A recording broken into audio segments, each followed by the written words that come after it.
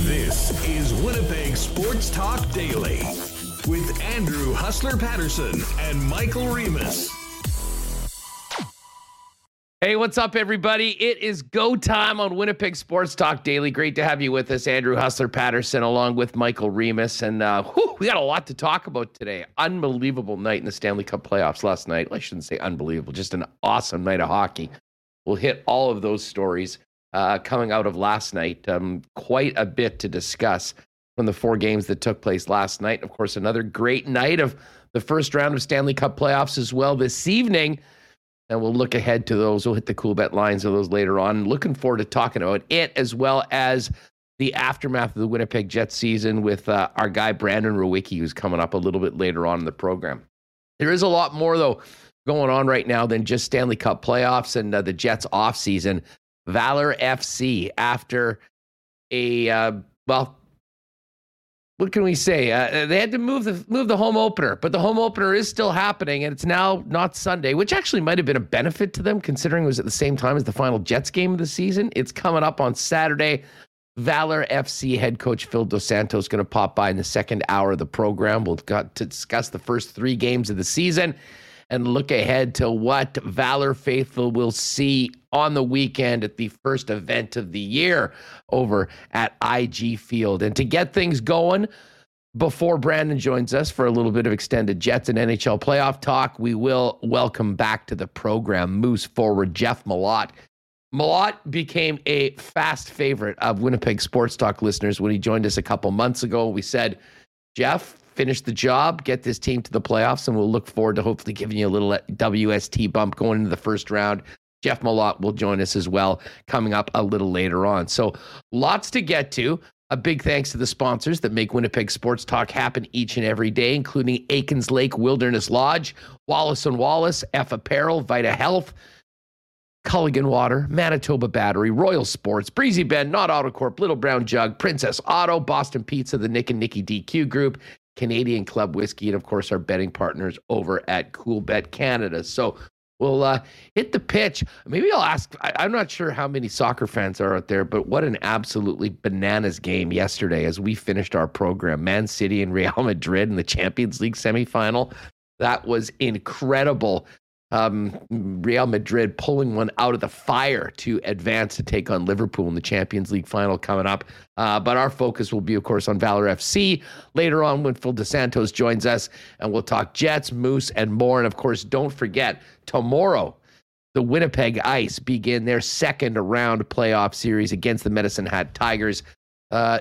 Games 1 and 2, Friday, Saturday night. Perfect weekend activities over at the Ice Cave. WinnipegIce.ca for tickets and count yourselves in.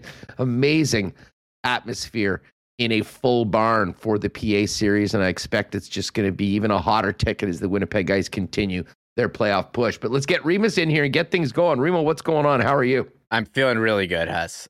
I'm in an awesome mood. I went outside today. I didn't wear a jacket, like first time ever. I didn't wear my winter boots. Which I have worn like every day, I don't know, since November, who knows. And also I picked up this bad boy. Everyone in chat, sorry, podcast listeners, you'll have to tune in, but this is our award for Winnipeg Nightlife Awards. Let me put myself full screen. You can't really see it, it's clear. But Winnipeg Nightlife Awards, what does it say? 2020-21 best radio station podcast. Winnipeg Sports Talk. There it is. So it's like this glass thing. I was hoping for a trophy, but we can put this on like a championship belt. It'll be the front. I'm in on that. Anyways, a big thanks to everyone that supported us with that. It was really cool to get that nod. And we now have our first piece of hardware for Winnipeg Sports Talk. We've got 16 teams battling for the most important hardware in the world of hockey last night. And holy smokes, was that a heck of a night. You know, the games weren't really that close, but man, I have to say this, and I'll be interested to get people's thoughts in chat.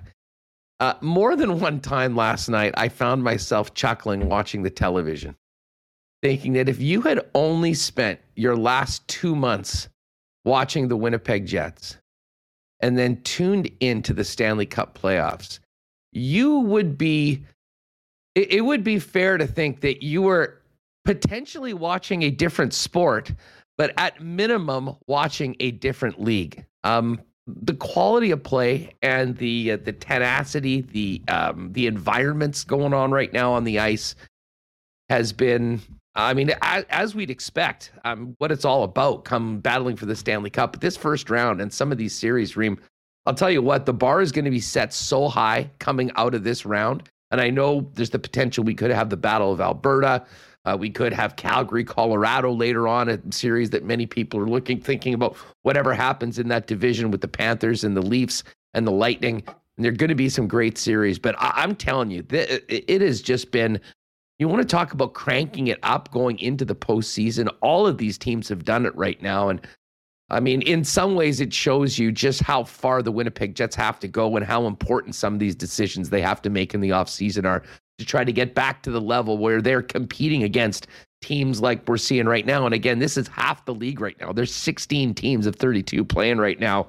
And it certainly is a different level than what we saw towards the end of that regular season, to say the least. I've always said for a while, like, playoff hockey is a completely different sport than regular season hockey. And you've definitely seen it with the intensity of the last couple games. That Svechnikov hit, like maybe the hardest hit since the Buff hit. I don't know. Well, I was comparing it to the Scheifele hit, although this one was slightly more legal than that one. Svechnikov just dropping Hampus Lindholm. I mean, that's always I remember when I played defense in low level hockey growing up, you'd always get nervous going behind that, going around the net like that. You'd be a target. But that was clean, shoulder to chest. That's how it's done. Just, a big guy hitting a guy smaller, and you hope he's okay. But I mean, that was textbook hit. This playoff hockey, I mean, you forget what it is until it starts. Like again, with the Jets out, I wasn't sure if I'd be invested. But you got 4 games a night, staggered start times.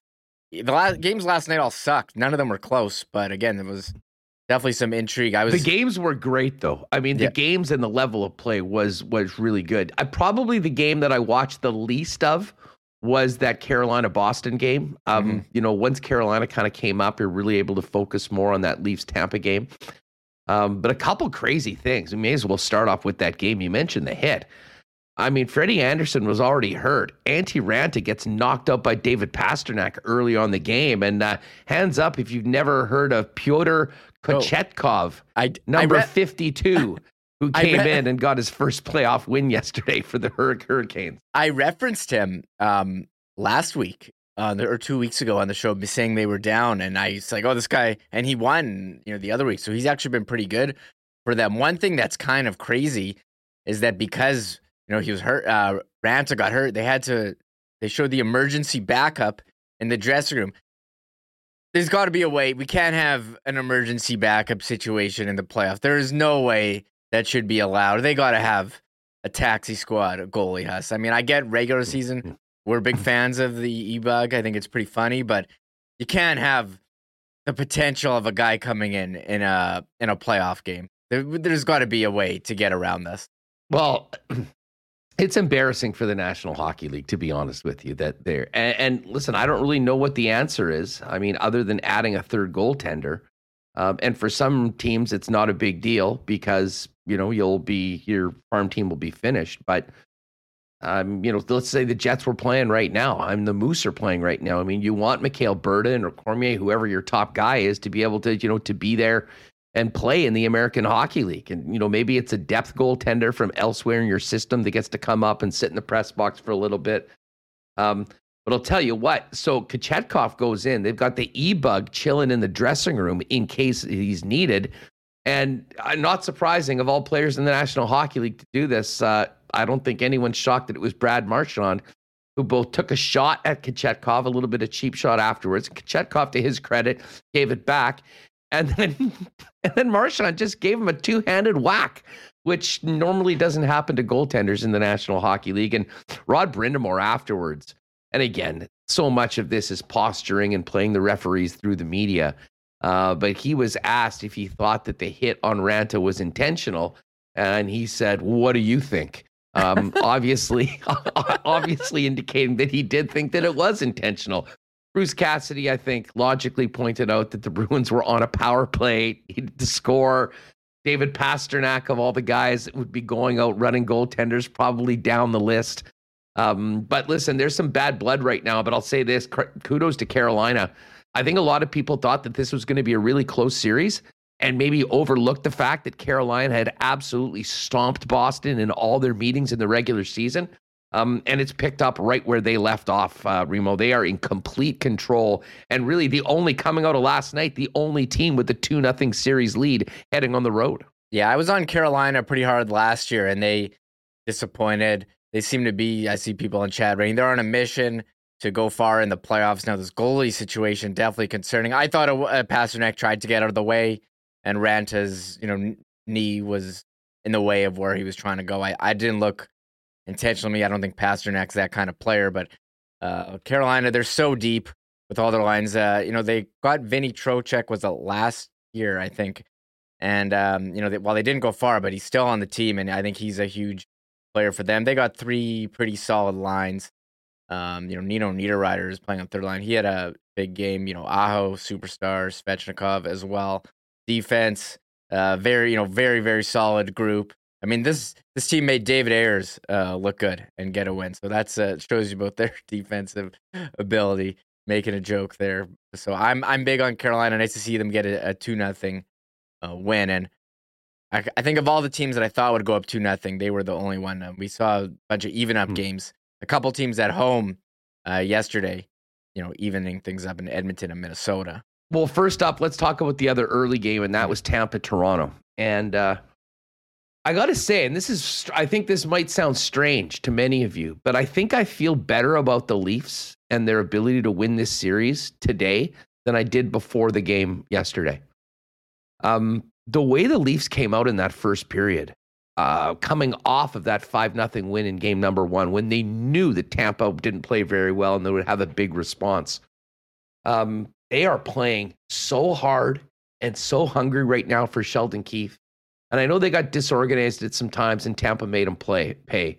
But I think Tampa's going to do that to just about anybody in the National Hockey League. And we rolled out the numbers of what Tampa has done coming off a loss in the Stanley Cup playoffs over the last couple of years.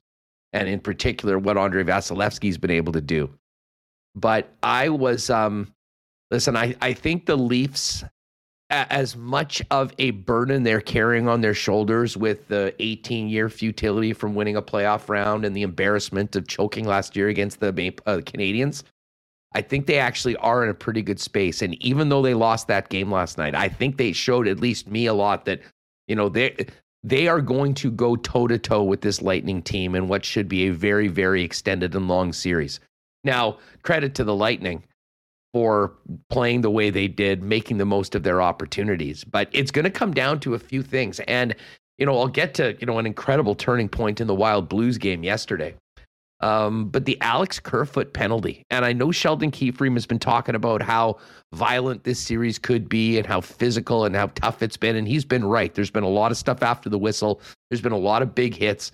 There's been a lot of roughhousing from some of the usual suspects that you would expect on both teams. But they also need to keep their heads on their shoulders and not give unnecessary opportunities. The penalty that Kerfoot took in the last minute of the first period, in a period where I thought Toronto was clearly the better team, was exactly the opportunity that Tampa needed to get a little bit of momentum. And tell you what, that Victor Hedman goal with 1.4 seconds left in the first period, and you could feel not necessarily the air coming out of the building, because I think the Leafs were playing well enough and the fact that they had that first game, that I think there was still quite a bit of confidence.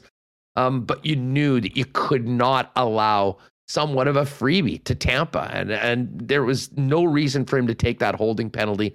I know they like to be aggressive, but you have to read the room and see the way these games are being called. And listen, that one's sort of on Kerfoot and the ability for the team to kill that penalty. And they came back. There's some brilliant plays. The pass from McDonough to Corey Perry, that stretch pass that set him in on the second Tampa goal, was something else. But I'll also say this about Toronto.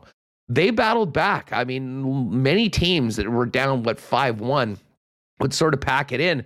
They scored a couple. They had that power play with 4 minutes left. I mean, that was very close to being a real nail biter for the Tampa Bay Lightning. All that being said, this is going to be an unbelievable series. I wish it was a best of 15. It has been that good so far. And I think that we are going to be in for a real treat when this series gets back to Tampa. And my initial lean when we were talking about our cool bet odds for the upcoming playoffs, or the playoffs that have started now, a 6 or 7 game series in this series, I think is looking very, very good right now. Because listen, as good as Tampa is, as much veteran experience that they have, this is not going to be easy to get the Toronto Maple Leafs out. And I think that they're going to show something when this series shifts to South Florida for games 3 and 4. Yeah, when I showed my bracket earlier this week, I guess it was at the end of Monday's show, I did have Tampa in 7. I didn't think, when you say 7, you don't think one team is going to win by, 5 goals, and the next game the other team's going to win by 5 goals, but or whatever it was. Sorry, 5-3 yesterday. It was 2 at the end, but it was 2 at the end. They did have a big third period lead. It was 5-1 lead. I think power plays, we've heard a lot about officiating. Toronto going 0 for 4, not really helping, and then Lightning taking advantage of their opportunities, going 3 for 7. And I think special teams will be a big part of this series, but probably every series as well. So much about the officiating, what gets called and what doesn't. But hey, what is the saying? You got to be the man, you got to beat the man, right, Huss? So, yep. Toronto, I know they're gonna bitch about. That's the one thing that makes me happy about Toronto getting screwed over with these playoff. The way the playoff seeding is in division. Because if Toronto gets angry, maybe they'll make enough noise and it'll get changed. But yeah, tough matchup for them playing Tampa here, and tied 1-1. I think this is probably gonna go. I think going 7. Well, and it's interesting comment. What's up to our buddy Mal Paris, who says, wow, talent on the fourth line? Weird. Wonder what a fourth line with Lowry and company would do for the Winnipeg Jets. And that's a perfect segue into the Edmonton Oilers. Yes. And the Oiler game last night, I think probably working with Dustin Nielsen as closely as I do on the Lock Shop, and, now without a station, I'll often, he's got such a fun show with Lieutenant Eric in the morning. I'll often listen to that when I get up. I'm probably more in tune to what's happening in and around the Oilers than I am any other team outside the Winnipeg Jets. And let's remember where the Winnipeg Jets and the Edmonton Oilers were in sort of late November and December. They both had those great starts. They both absolutely bottomed out. And the Winnipeg Jets made their coaching change. Well, I guess Paul Maurice made the coaching change and Dave Lowry took over. Dave Tippett took a bullet. And Jay Woodcroft came on. And I'll be honest, I didn't know a lot about Jay Woodcroft other than he was their coach of their American Hockey League team along with Dave Manson. They came in and it was their job to get things turned around. The stark contrast as to what's happened in Edmonton and what didn't happen in Winnipeg is stunning. And it was fully on display last night. Not only did Woodcroft get his team to buy into a style of play that, was far more conducive to winning and winning regularly. But to Maul's point, they're rolling 4 lines. They are empowering their players to go out and when they're out there, make a difference. And if you would have told me that as bad as the Oilers were, they were going to get bailed out by 2 individuals this year, Jay Woodcroft and Evander Kane, I would have told you that you were nuts. But man, Remus, Evander Kane he has the potential. There's all the dumb stuff that he's done on the ice and the trouble that he's gotten in and the people that he's pissed off in the past, with teammates and whatnot in his other spots. Evander Kane has been exactly what the Edmonton Oilers needed as far as personnel, and the approach that Woodcroft has taken into that room and got the buy-in from everyone, including Connor McDavid and Leon Draisaitl, has been one of the great stories in the National Hockey League so far this year. And from a Jets perspective and a Jets fan perspective, you can't help but be envious, frankly, of the decisions that they've made. And obviously, Evander Kane was never coming here to Winnipeg, don't get me wrong. But that sort of a player right now is missing on this Winnipeg Jets team. Let me ask yourself, if the Winnipeg Jets somehow made it into the playoffs, they got a few more points and they were playing in this first round right now. Do the Jets have the personnel to really even compete with teams that have that level of physicality? We've talked about the guys that Toronto's bringing to the table sort of in their bottom 6. Evander is able to do it in the top 6. Zach Kassian seems to have woken up when they're playing playoff hockey.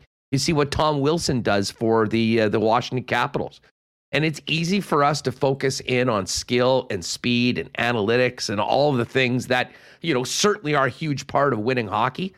There's another part that we don't see as often as we maybe should or would like to in the regular season that is 100% part of what you need to have in the Stanley Cup playoffs. And the Jets had it at one point. They don't really seem to have it right now. And to me, the last couple days has just gone to shows how much work Kevin Cheveldayoff has, both from a structure of the organization when it comes to who's on the bench, who's controlling the team, but also personnel, because I think as talented as many of the players are on the Winnipeg Jets, this is so far from a compete team that could really compete right now with some of the legit Stanley Cup contenders. And it just makes it that much more interesting and that much more pressure, I think, on Chevy to get this thing right and do it this offseason as opposed to remolding this roster over the course of 2 or 3 years, because frankly, you don't have it with some of the contracts that are on the team. Yeah, Evander Kane, he's been great since signing with Edmonton, playing, kind of bouncing around the top two lines, playing top power play, 39 points in 43 games, 22 goals. He can shoot. He plays. No one has ever questioned his ability to play hard, go into the corners, play physical. He's just, dummy off the ice, and it's kind of caught up to him. A couple of his stops in the NHL seems to be going pretty well. And Edmonton, one thing that struck out to me in that game yesterday, I thought actually the turning point may have been the eye follow when he hit the post, thought he scored. It was a 0-0 game. And then Draisaitl had the power play goal, and Oilers never looked back. And then Nurse shorthanded goal. But Zach Kassian, I just kept hearing his name over and over on the broadcast. And you talk about running 4 lines. I mean, Zach Kassian played 8:41 yesterday, including 43 seconds on penalty kill. Warren Fogle 9:42. I mean, comparing him to the Jets, that's like double what the Jets would play their fourth line. They'd be lucky to get 4 minutes. And if you don't have a fourth line that you can trust at all, I mean, how do you expect to go anywhere in the playoffs? So, and also, I mean, there's just the physical play. Kassian, 6 hits.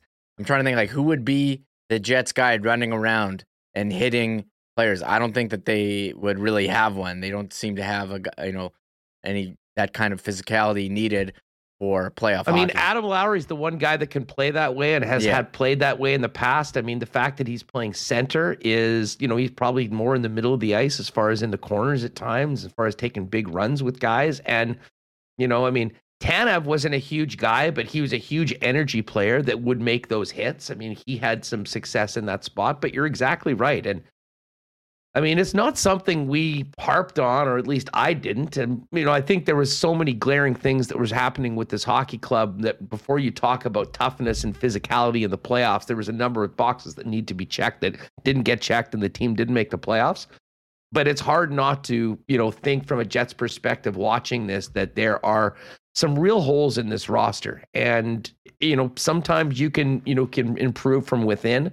But when it comes in particular to these sort of big bodies that step up and really show their worth in the playoffs, I look at this roster and I look, frankly, through the Moose as well. And it doesn't seem like there's anybody knocking on the door for that role. And to me, that's a big thing on Chevy's to-do list this year. If you do have aspirations of being able to play at this level against teams of this caliber that we're seeing right now in the playoffs.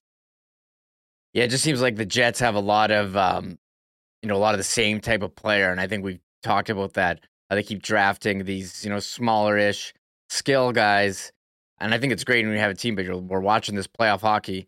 I think they just need a fourth line that they can trust. I mean, I don't care if they're physical or not, but it seems that you need that kind of element, and they certainly we don't think they have it. There's some people in chat saying Lowry could be the guy or PLD. Well, Dubois is a great comment. And listen, Dubois is that sort of a player that I think, you all hope that would be and has done it in the past. I mean, let's face it. I mean, we're talking about, the way this team looked this year. He was the one guy that was engaged. He was physical for sure. And I probably should mention that, but I'm kind of thinking more of those depth players. Hey, if you can have your number 1 or number 2 center playing there, that's a big, big step going forward.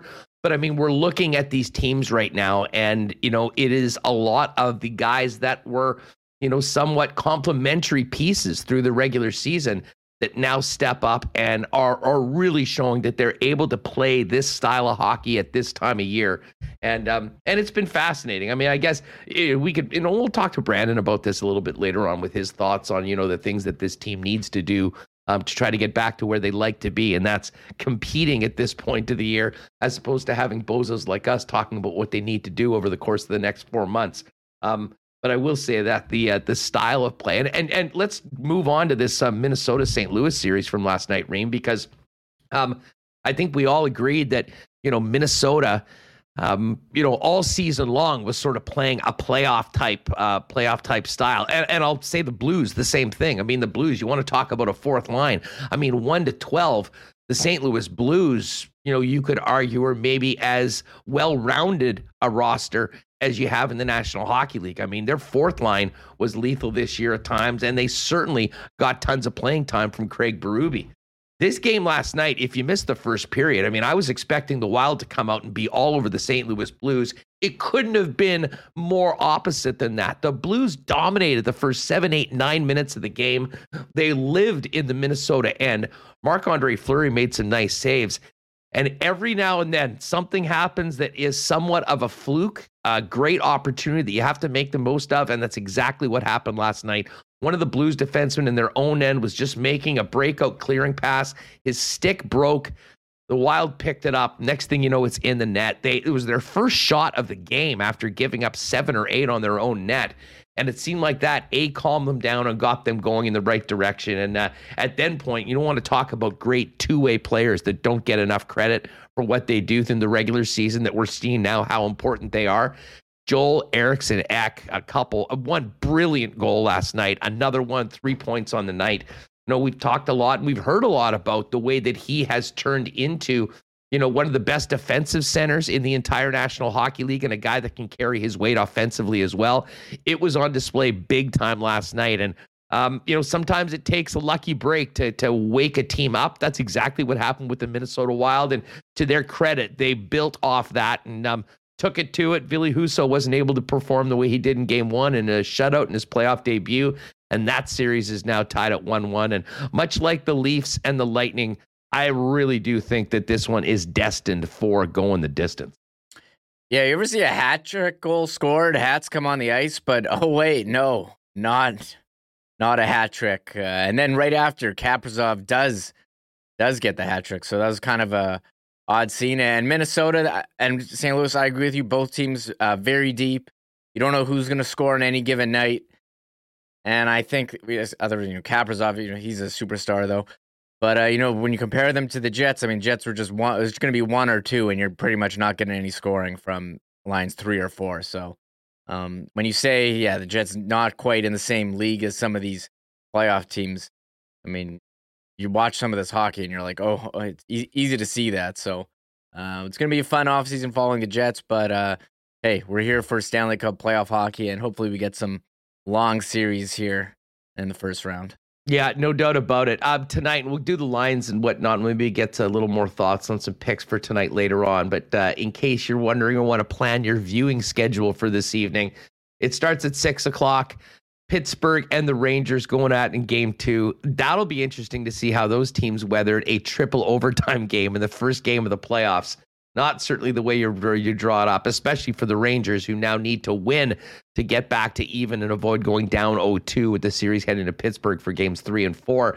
And the same thing goes for the Florida Panthers. The amazing season, home ice throughout the playoffs. Well, that was all for naught after dropping a 4-2 decision in game number 1.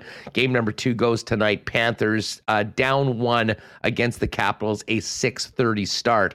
And then later on, Nashville and Colorado, Calgary and Dallas.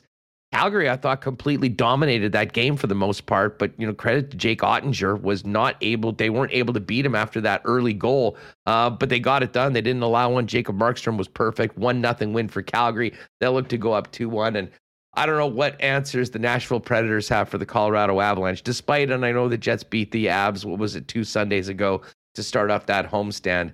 I couldn't help but watch the first period of that game with the Lightning or with the Avs up 4-0 in the first 10 minutes or so of the game, going, you know what? I know everyone was real keen to see what they could do if they could make it into the playoffs, but if that reward for getting into the playoffs, as Daryl Sutter said, was a trip to Colorado to take on the Avs, maybe it's better off that they're sitting this one out. I mean, without UC Saros, I mean, I don't even know how this series goes past 4 games, to be honest with you.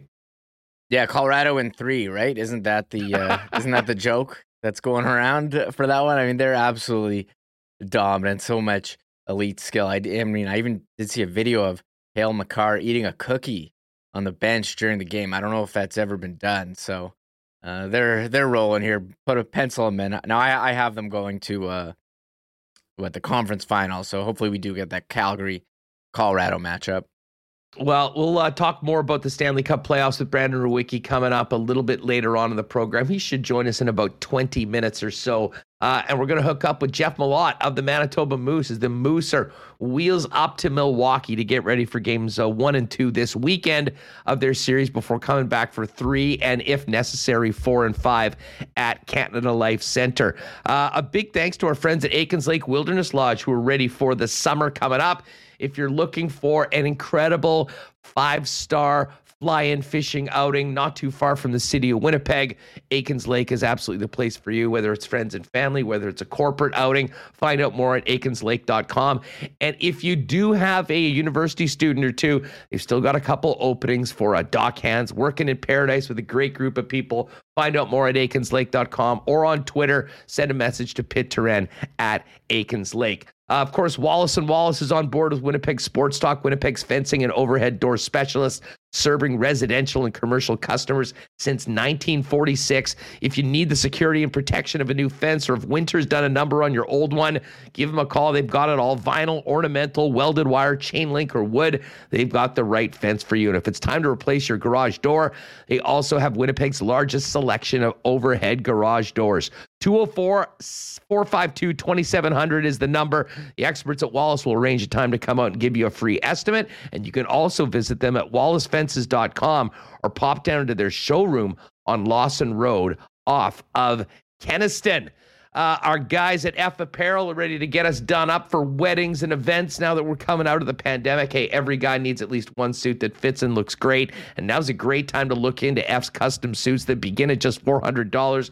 Because all of their new summer styles and fabrics, in over 250 to choose from, have recently got in. Find out more. Pop in and see them downtown at 190 Smith Street, or make an appointment, or check them out online at that's EPHapparel.com. And don't forget, wedding parties get a 15% discount when you buy your suits from F Apparel.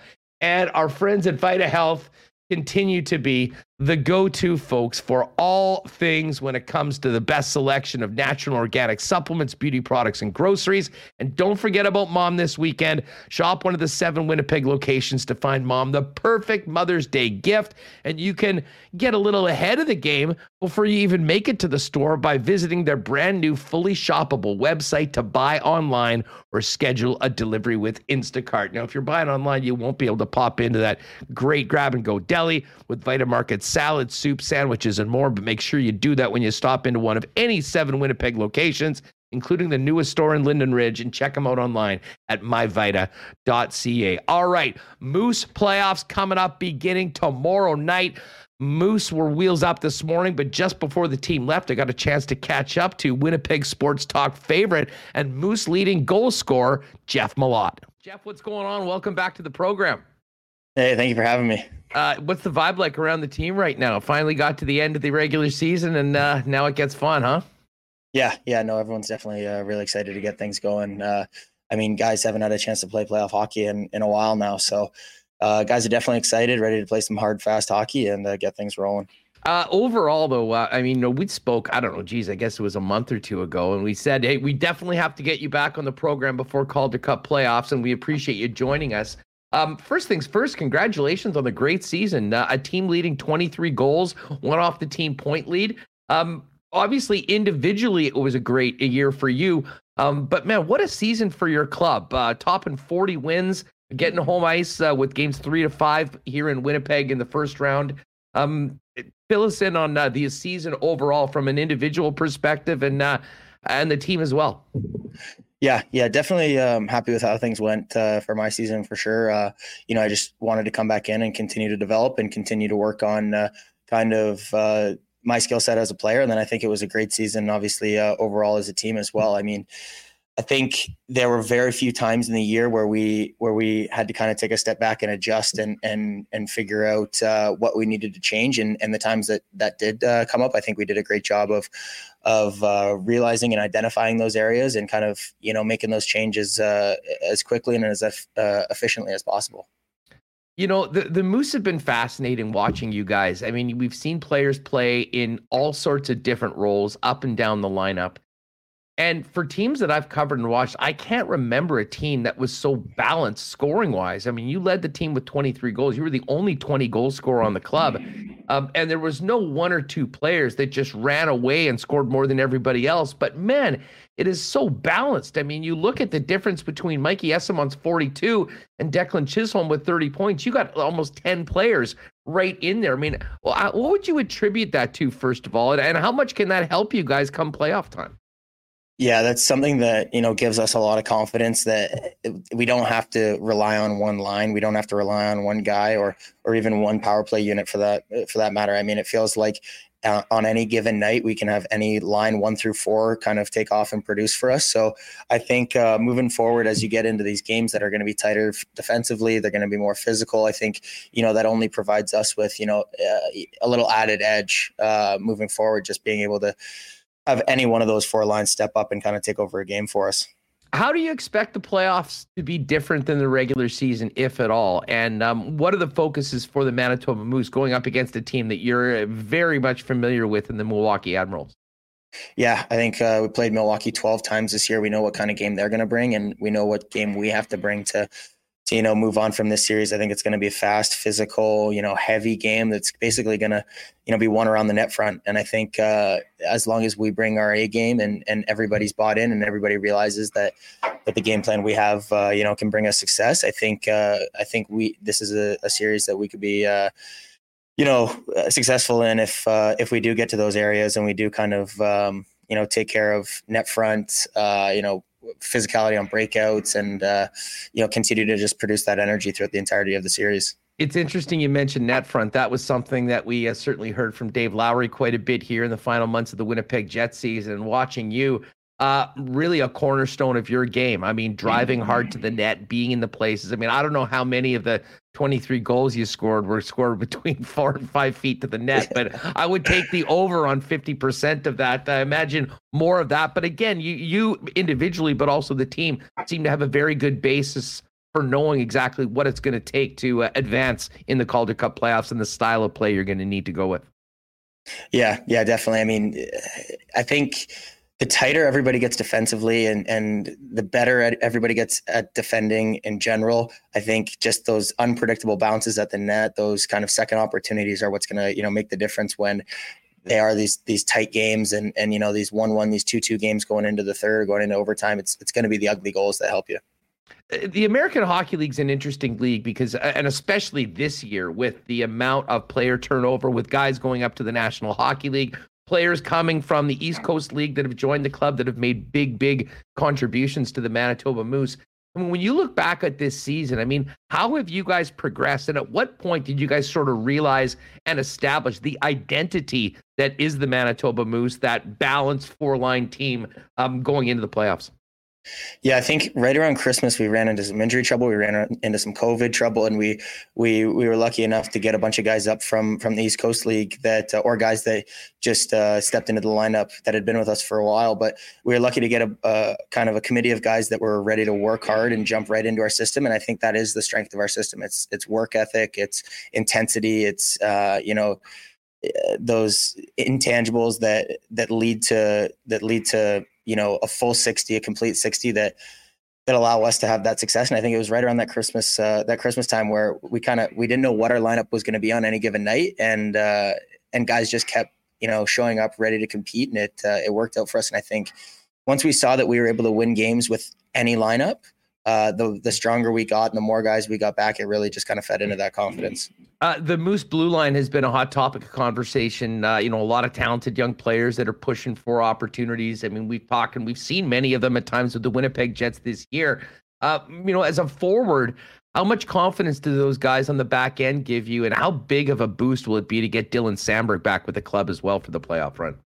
Yeah, first of all, Sammy is like a perfect playoff guy for us, like a hard shutdown defenseman that he's not easy to play against. And he's somebody who can also contribute in the ozone as well. I mean, he's got a cannon of a shot, and he's reliable up there, and he makes the right plays on the blue line. So getting a guy like him back in time for this playoff run is huge. And then also just having numerous defensemen that are comfortable making offensive plays up at the blue line and continuing that offensive production and having guys that want to jump into the rush and turn 3-on-2s into 4-on-2s or turn, even man rushes into odd man rushes. So it's something that adds a lot of depth to our game, and it's something that's definitely going to help in the playoffs.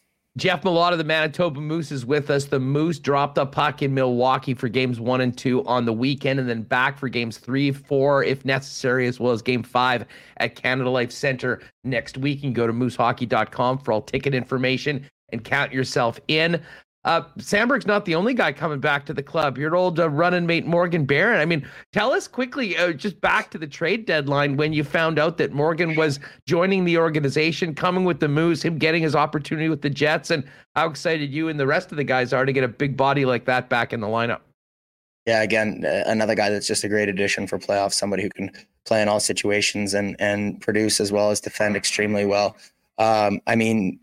Trade deadline, it was funny. I was just kind of scrolling and saw on Twitter and sent him a text right away. I was like, hey, probably know your phone's blowing up right now, but I'm just wanted to let you know I'm excited you're coming and everything. He's like, I'll give you a call in a couple minutes. And so we were just kind of laughing about how it all came about. And it was great to have him come and join us for a little stint with the Moose first. And then, he just looked so confident in the NHL. He looked like he was really, establishing himself there. And that's some confidence that's going to come back and help us here with our playoff run. Tell us about your background playing with him at Cornell. I mean, how long you guys played together and how close you were among, some players are, closer than others, but it certainly seemed right off the bat, like I could see the big smile on your face when I mentioned his name, that you were fired up to have him part of your group. Yeah. He's such a great guy on and off the ice. And we played 3 years together at school, and when you're at school, you're living together. Like, we lived together for 2 years. We lived next door to each other, like down the hall in our big hockey house. And you eat every meal together. You're going to classes together. We're in the same program. So we're going to like 70% of our classes together, group projects, everything. Like, you just get almost sick of the guy by the end of it. But as soon as everybody goes home for the summer, as soon as, guys spread off and go their different roads for pro, it's like, oh man, you miss spending all that time with each other. So it was, a pretty big wave of, excitement when I saw him coming back here, for sure. Well, what's interesting too, I mentioned the big body. We've seen, what he brings to the table, as far as being a professional. I know we didn't have many games with the Manitoba Moose, but, a team that is as balanced as yours can always use a player that has scored at the level that he has at the American Hockey League. And then in addition, when we talk about playing playoff hockey, I imagine a guy like Morgan Barron can really potentially be a difference maker for you guys. Be interesting to see where he fits in once you guys get some practice, but I don't think there's any doubt that there'll be a spot in the lineup for 36. Yeah, big time. Jeff Malott's with us here. Hey, Jeff, before we go, in between your last visit on the program, you guys had the trip out to Chicago, and your brother got in the octagon. I cannot not ask you about that. First of all, how long has he been fighting? And how big of a deal was this opportunity, this crack for him in the UFC? Yeah, he's been fighting for as long as I can remember. I think it's probably close to 18 years at this point. But, I've seen so many different chapters of that guy's athletic career, and to see him, have success when he was younger, and it kind of, not work out for him then, and the opportunities not come forward, in his early 20s, but then watch him kind of step away, find a different aspect of fighting that he fell in love with, coaching and focus on aspects of his game that needed more attention, and really refine his entire fighting approach, and wait that long for an opportunity. He's on cloud nine, and I couldn't be happier for him. I couldn't be more proud of him either. He's such a determined fighter, and I'm really excited that I'm kind of watching the birth of another chapter of his career kind of unfold in the last, year as well. So I think it's far from the end for his career, obviously, even though he's starting at 30, but it's really exciting. I'm really excited to see what he can do here. Were you, we know what brothers are like. Were you his first opponent and sparring partner? What's the career record against your bro? Yeah. I don't even think I bothered keeping a record but as soon as I was big enough for him to, try anything on me, it was like, I was basically on call. It was just, we were watching TV, grab me. Okay. Arm bar, let's try that. Triangle choke, let's try that. And, it's cool to see him work it all out in real time. And maybe I could take a little credit for his recent success. Well, you know what? It's funny. I mean, we talk about athletes and we talk about players that, the athletes that do other things and bring those to other sports. The nature, and we talk about wrestlers that become amazing football players or offensive linemen because of the things that they do. We've talked a little bit about how you are using your body and taking it to the net. I mean, do you give any credit to your brother for the things that you learned? And has that helped you at all as far as just being the athlete that you are and helping you on the ice? You know what? Like I did a couple summers with him growing up, and he'd drag me to the gym. And I think like the biggest aspect that it helps with is just like mental toughness, discipline. Like there's days where you're signing up to go get beat up for an hour. Like there's days you don't want to like, no, I didn't love that aspect of it, but I loved going there and devoting yourself to something that is completely new. Like I'm used to picking up a ball and having some sort of grasp of what to do with it. Right. Or like getting on a field and kind of knowing, okay, well, at least I know I can run. There, it's a completely different language. You're starting from ground zero, and it was it's cool to have an appreciation for somebody that you might look at and be like, oh, okay, I should be able to dominate this person physically, but they just know a completely different. They know how to manipulate your body in ways that you've never been exposed to, and it was a great learning experience, and also it was a great way to stay in shape too. Yeah, well, it toughens you up, as you mentioned. You take a few of those, and you learn the hard way. Quickly, tell us about the night in Chicago. I mean, we've heard you and your teammates. You finished the game. I mean, no one watched it. You watched it together. I mean, I imagine it would have been a real special environment with all that support from the guys that you go to war with each and every night. And obviously, it turned out great. What was it like for you?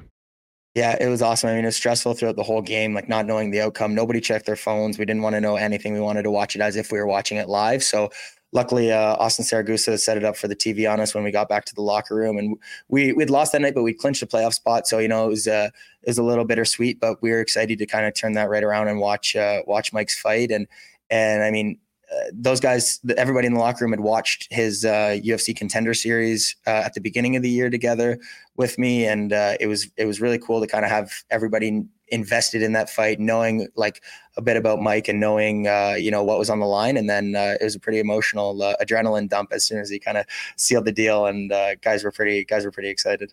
Well, I mean, it's a great story. I mean, it's awesome. We were so great. I wasn't really aware of, obviously follow, but, we heard the name and then realized the connection. And obviously that great story with the team, one of the great moments for the Moose off the ice, I'm sure. And now it's time to make some big moments on the ice. And I imagine Mike and the rest of the Malott crew will be on the other side of things, living and dying with every minute with you and your teammates when you drop the puck tomorrow night.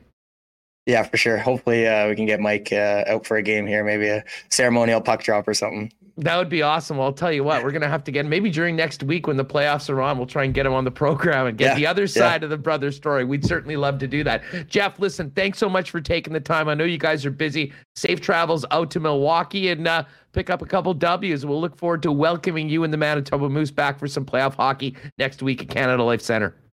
Awesome. Thanks so much for having me. Great conversation with Jeff Malott. What a great young man he is. Really fun to talk to, and what a season he's had. Actually, we'll get to the Moose Awards in just a second. Do want to thank our friends at Culligan Water for their great support of Winnipeg Sports Talk. Culligan have been the locally family-owned leaders in the water game for over 65 years here in the city. They've got water softeners, filters, bottled water coolers, whole home systems, and drinking water systems, citywide water delivery services, as well as commercial and industrial water products and solutions. Whether it's for the home, the cottage, or the office, Culligan has you covered. They're at 1200 Sargent Avenue, 694-5180, and you can find them online at drinkculligan.com. Donnie and the gang at Manitoba Battery are ready for summer. Of course, they do have the extended hours right now, 8 a.m. until 8 p.m. every day at Manitoba Battery, so you can get what you need after work. As we told you yesterday, the bottom line, Manitoba Battery is going to save you time and save you money, as opposed to going to Costco and finding the battery that you need, parking, spending all that time, not getting any help, and paying $125 for the battery. Manitoba Battery, you can order the same one for less than $110. They'll bring it to your door that same evening, and they'll buy your old battery for $10. The whole process will take you less than 5 minutes, cost you $100 for the battery, saving $25 an hour of your time, and you won't burn any gas. That's the kind of math that works for Winnipeggers that always love a good deal.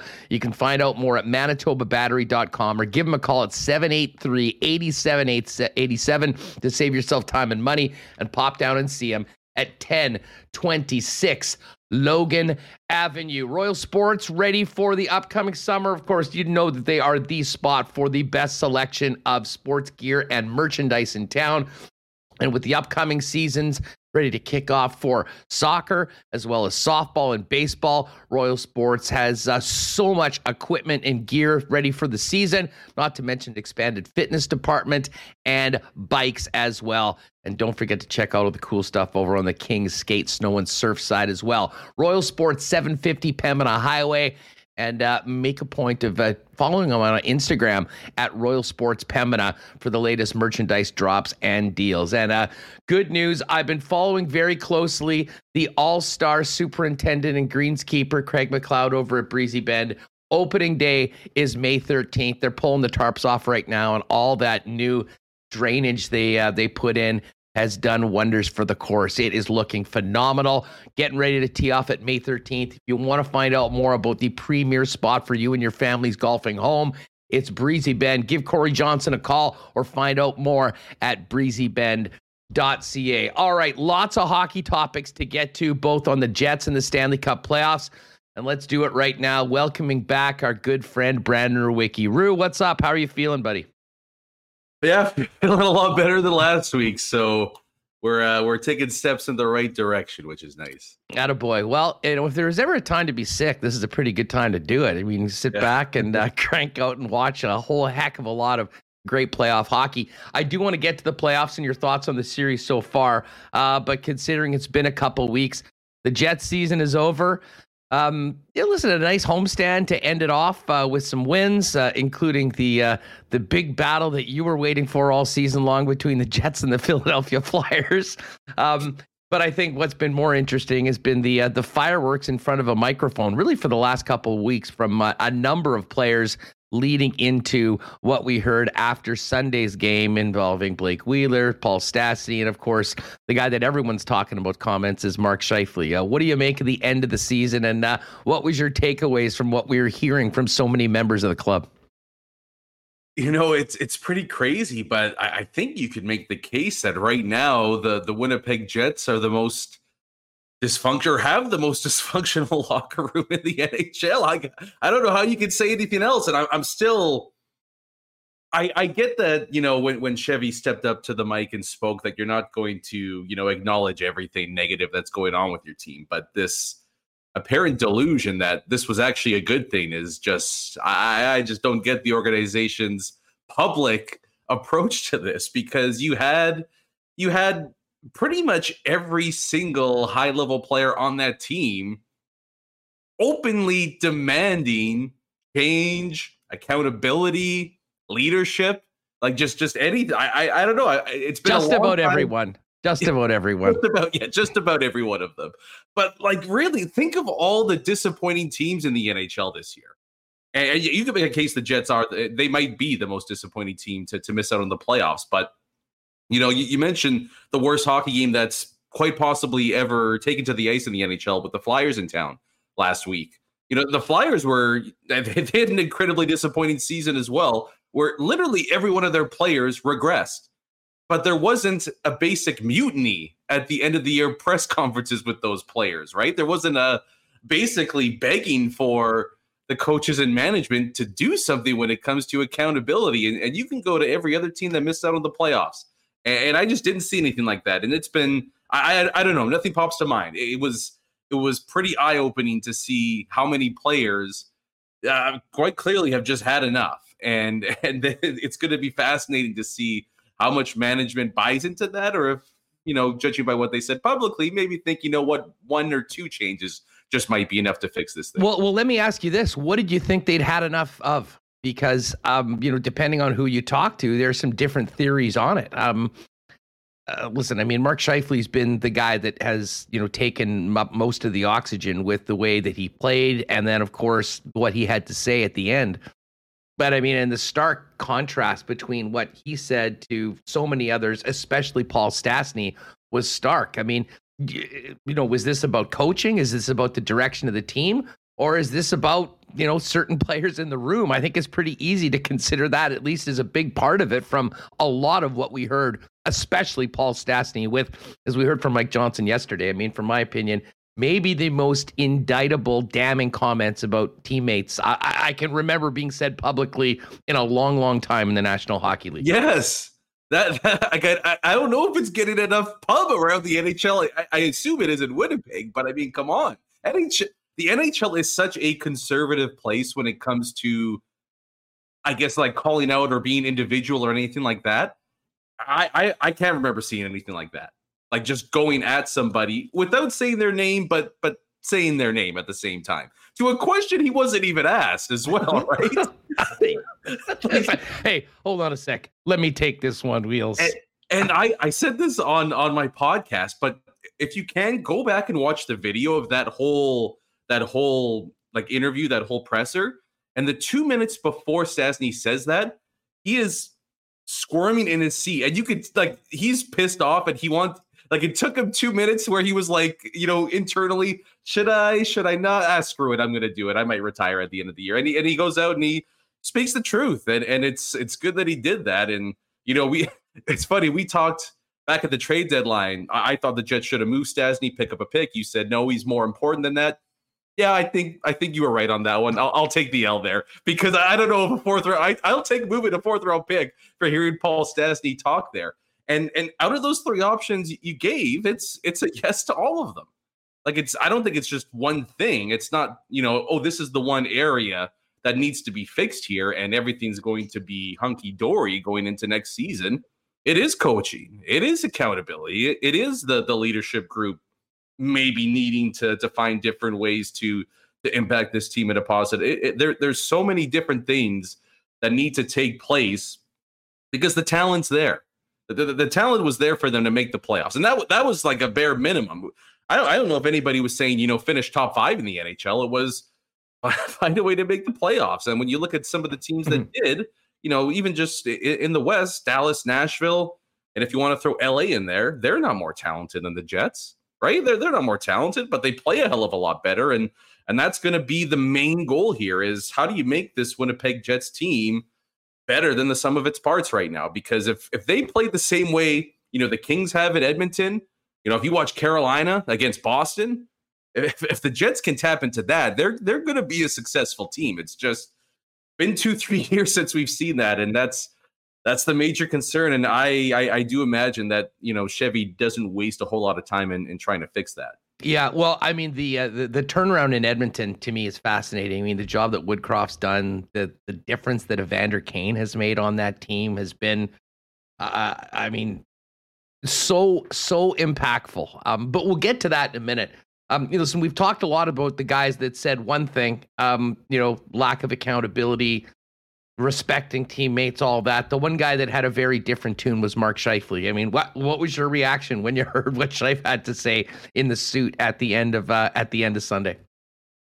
I don't think I was surprised, and I wasn't necessarily angry at first, but just the more I thought about it and I listened to it again, and it just, the more time that passed, it pissed me off. It pissed me, and maybe it was just the one line that I like where my game's at.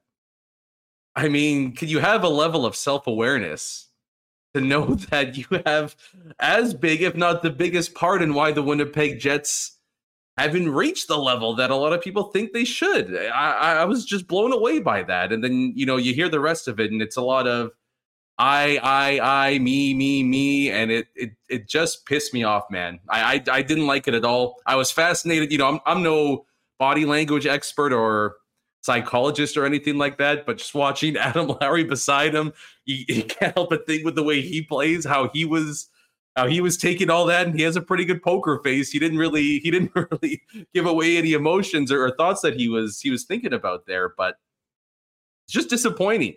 And it's crazy going back not all that long ago, 4 or 5 years ago, where it looked like he's on the precipice of superstardom, right? And there's a statue coming out in 10 years, and the jersey's going to be in the rafters. And I think at this point, we'd all be shocked if he came back next year. You know, and that goes from everyone, from Scheifele himself to, I imagine management probably feels the same way. And I mean, the fan base is, there's not a whole lot of Scheifele supporters, and you can't really blame them for doing that because it all falls on him. Like, for a supposed hockey nerd, effort and attitude has been a major reason why he isn't as successful as he could be, despite the fact that he's a point-a-game player. And that's the crazy part. Like, that's the hard part of hockey, is being a point-a-game guy or above that. And he's got that down. It's the other half of the ice and what's going on in between his head that has been, it's been the real reason there's been so much disappointment here for a few years.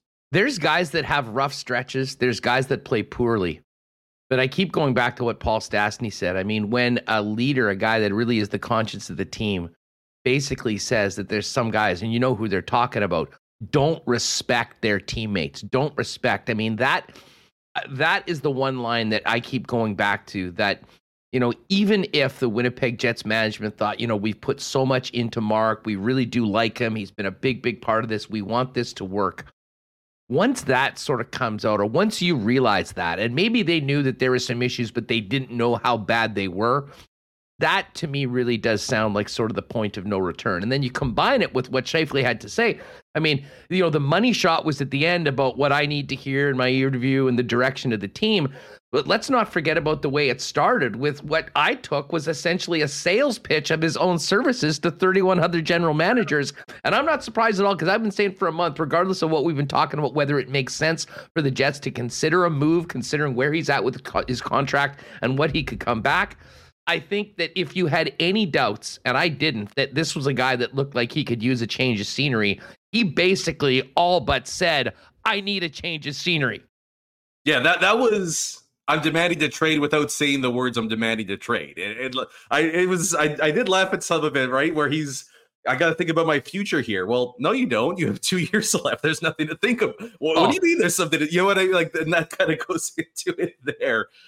And it's, again, rare in the NHL to hear a player, you know, go to that lengths when talking about their future with the team.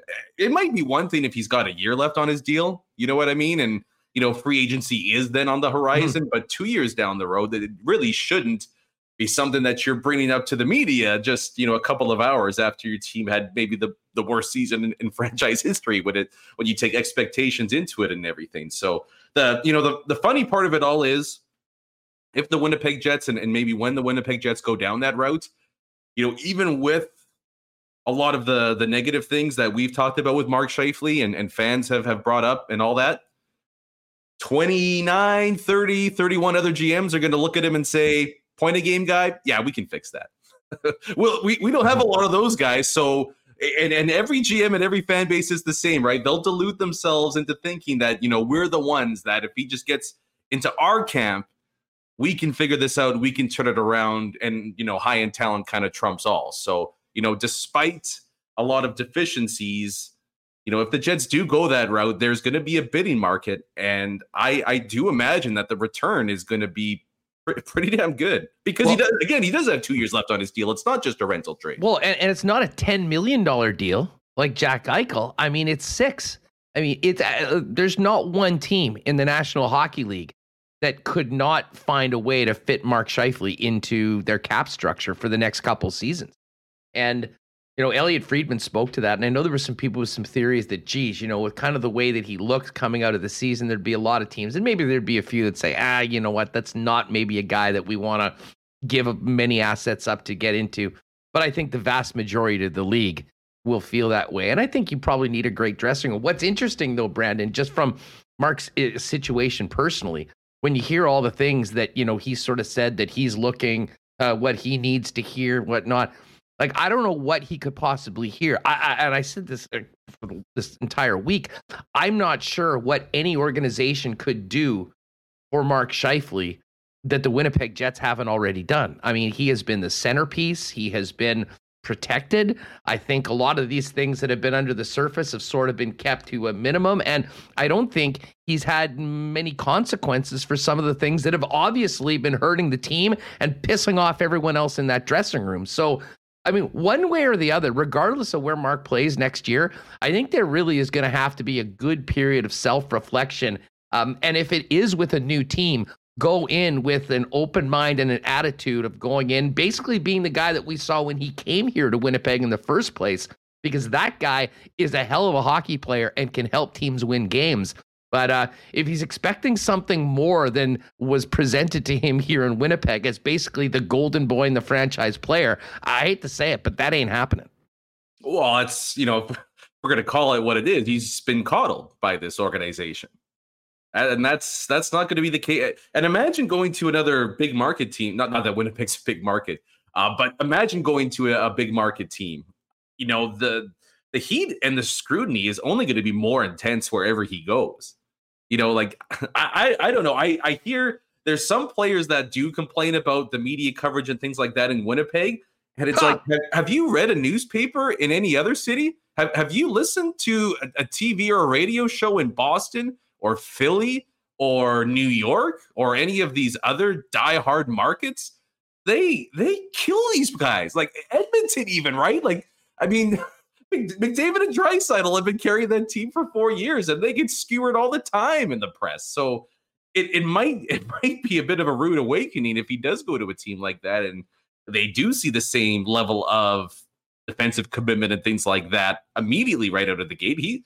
It might be a bit of a rough ride for a little bit, but from an individual perspective, hey, it might be the best thing for him. Like from his career point of view, he might need something like that, because it sounds like a guy that needs a bit of a kick in the ass. And I don't know if it's, management coaching, but they failed to do that a number of times. I can probably count one or two instances where Paul Maurice sat him at the end of the bench for whatever it might be, a bad line change, lazy line change, poor coverage, things like that. And it didn't get the message through, and it was 24, 25 minutes a night the rest of the week moving forward. And I just don't think other franchises are going to handle him the same way. So that'll be kind of an intriguing subplot. The other part of it is from a Jets point of view, it doesn't really matter. Like, if they move him, that's your problem now. We're going to deal with whatever we get back here. And that's going to be the other fascinating part of this is there's going to be no shortage of teams interested in Mark Scheifele. But how many of them are going to be willing to part with a package that's going to fit with what the Winnipeg Jets are looking for? Because I can't imagine they're going to be content with something based off futures, right? Like, even if it was a first-round pick and a top prospect, does that really help the Jets if they're trying to get back into a playoff spot? Well, and let's think about Cheveldayoff's position right now. Yes, he's got the confidence of the organization. He's got the 3-year extension. But we know full well that these next 2 seasons in particular are incredibly important because of one contract in particular, and that's the guy that makes it happen in the net, and that's Connor Hellebuck. Well, let me ask you this. I mean, if you're Cheveldayoff and you've come to the decision that, okay, you know what, this has to happen, we're going to be doing this, and we're open for offers, what are you looking for? What's the best case scenario of a return for the Winnipeg Jets? I mean, I guess you could say a 1-for-1 center that's a Mark Scheifele type that's going to do the things you want. That's not realistic. I mean, I think it's probably a few players. You might be taking a bit of a hit at that center position. I'd imagine you'd like to have a center back, but I mean, there's so many other moves that could happen in and around the offseason that could come in. I mean, where are you at with, if you put the GM's hat on and you are moving Mark Scheifele, what sort of a deal and what sort of a return makes the most sense to make Winnipeg say, yes, we'll do it? Yeah, for me, it's one thing and one thing only. It's high-end talent. I'm not interested in 3 or 4 pieces. I'm not interested, hey, can you throw in a second-round pick and all that's just crap.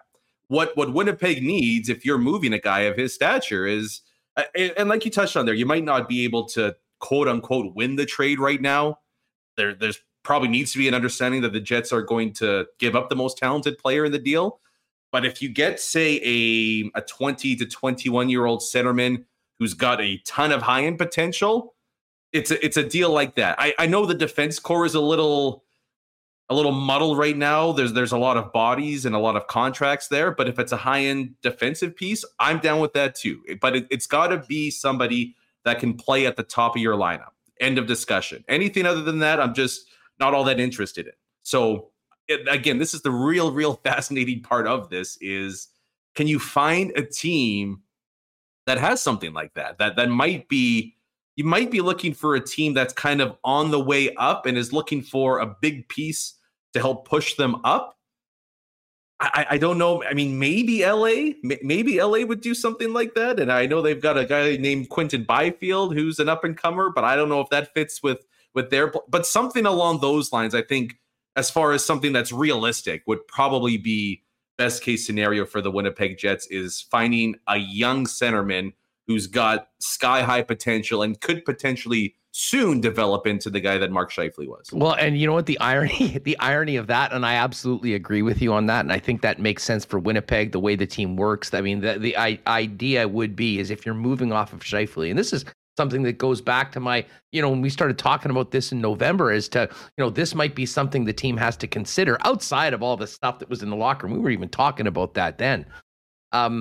Is the fact that if you can kind of move on from the tail end of what was a great contract for the team to a player that is backed up in where they are at in the years and getting those prime years and getting the team control and getting the option or the opportunity to at some point signing that team, that player does, it's a big win. But in the short term, that young player is not going to come in and do, certainly in one end, what Mark Scheifele is able to do, which in an incredibly ironic twist makes Paul Stastny that much more important to the Winnipeg Jets. We saw the way he played when he actually did get to play center along with Ehlers and Wheeler at the end of the year.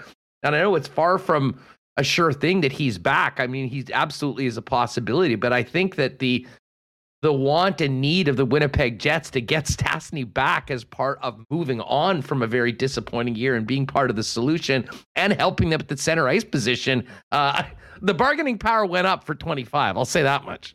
Yeah, no, whatever. I'm kind of in board with whatever it takes to keep the old man back for another year. Let's make it happen. And there's, look, we're talking about a guy that scored 20 goals and what was it, like 45 points, somewhere in and around there. And his most important thing might be off the ice with what he brings to the team. And I'm not an off the ice intangibles guy, but just hearing him over the last little while, it's hard to imagine not having that presence right now with the Winnipeg Jets, and seeing how well he played too with Ehlers and Wheeler and Paul Stastny. That line looked pretty damn good. That might be something you might want to look into again for next year.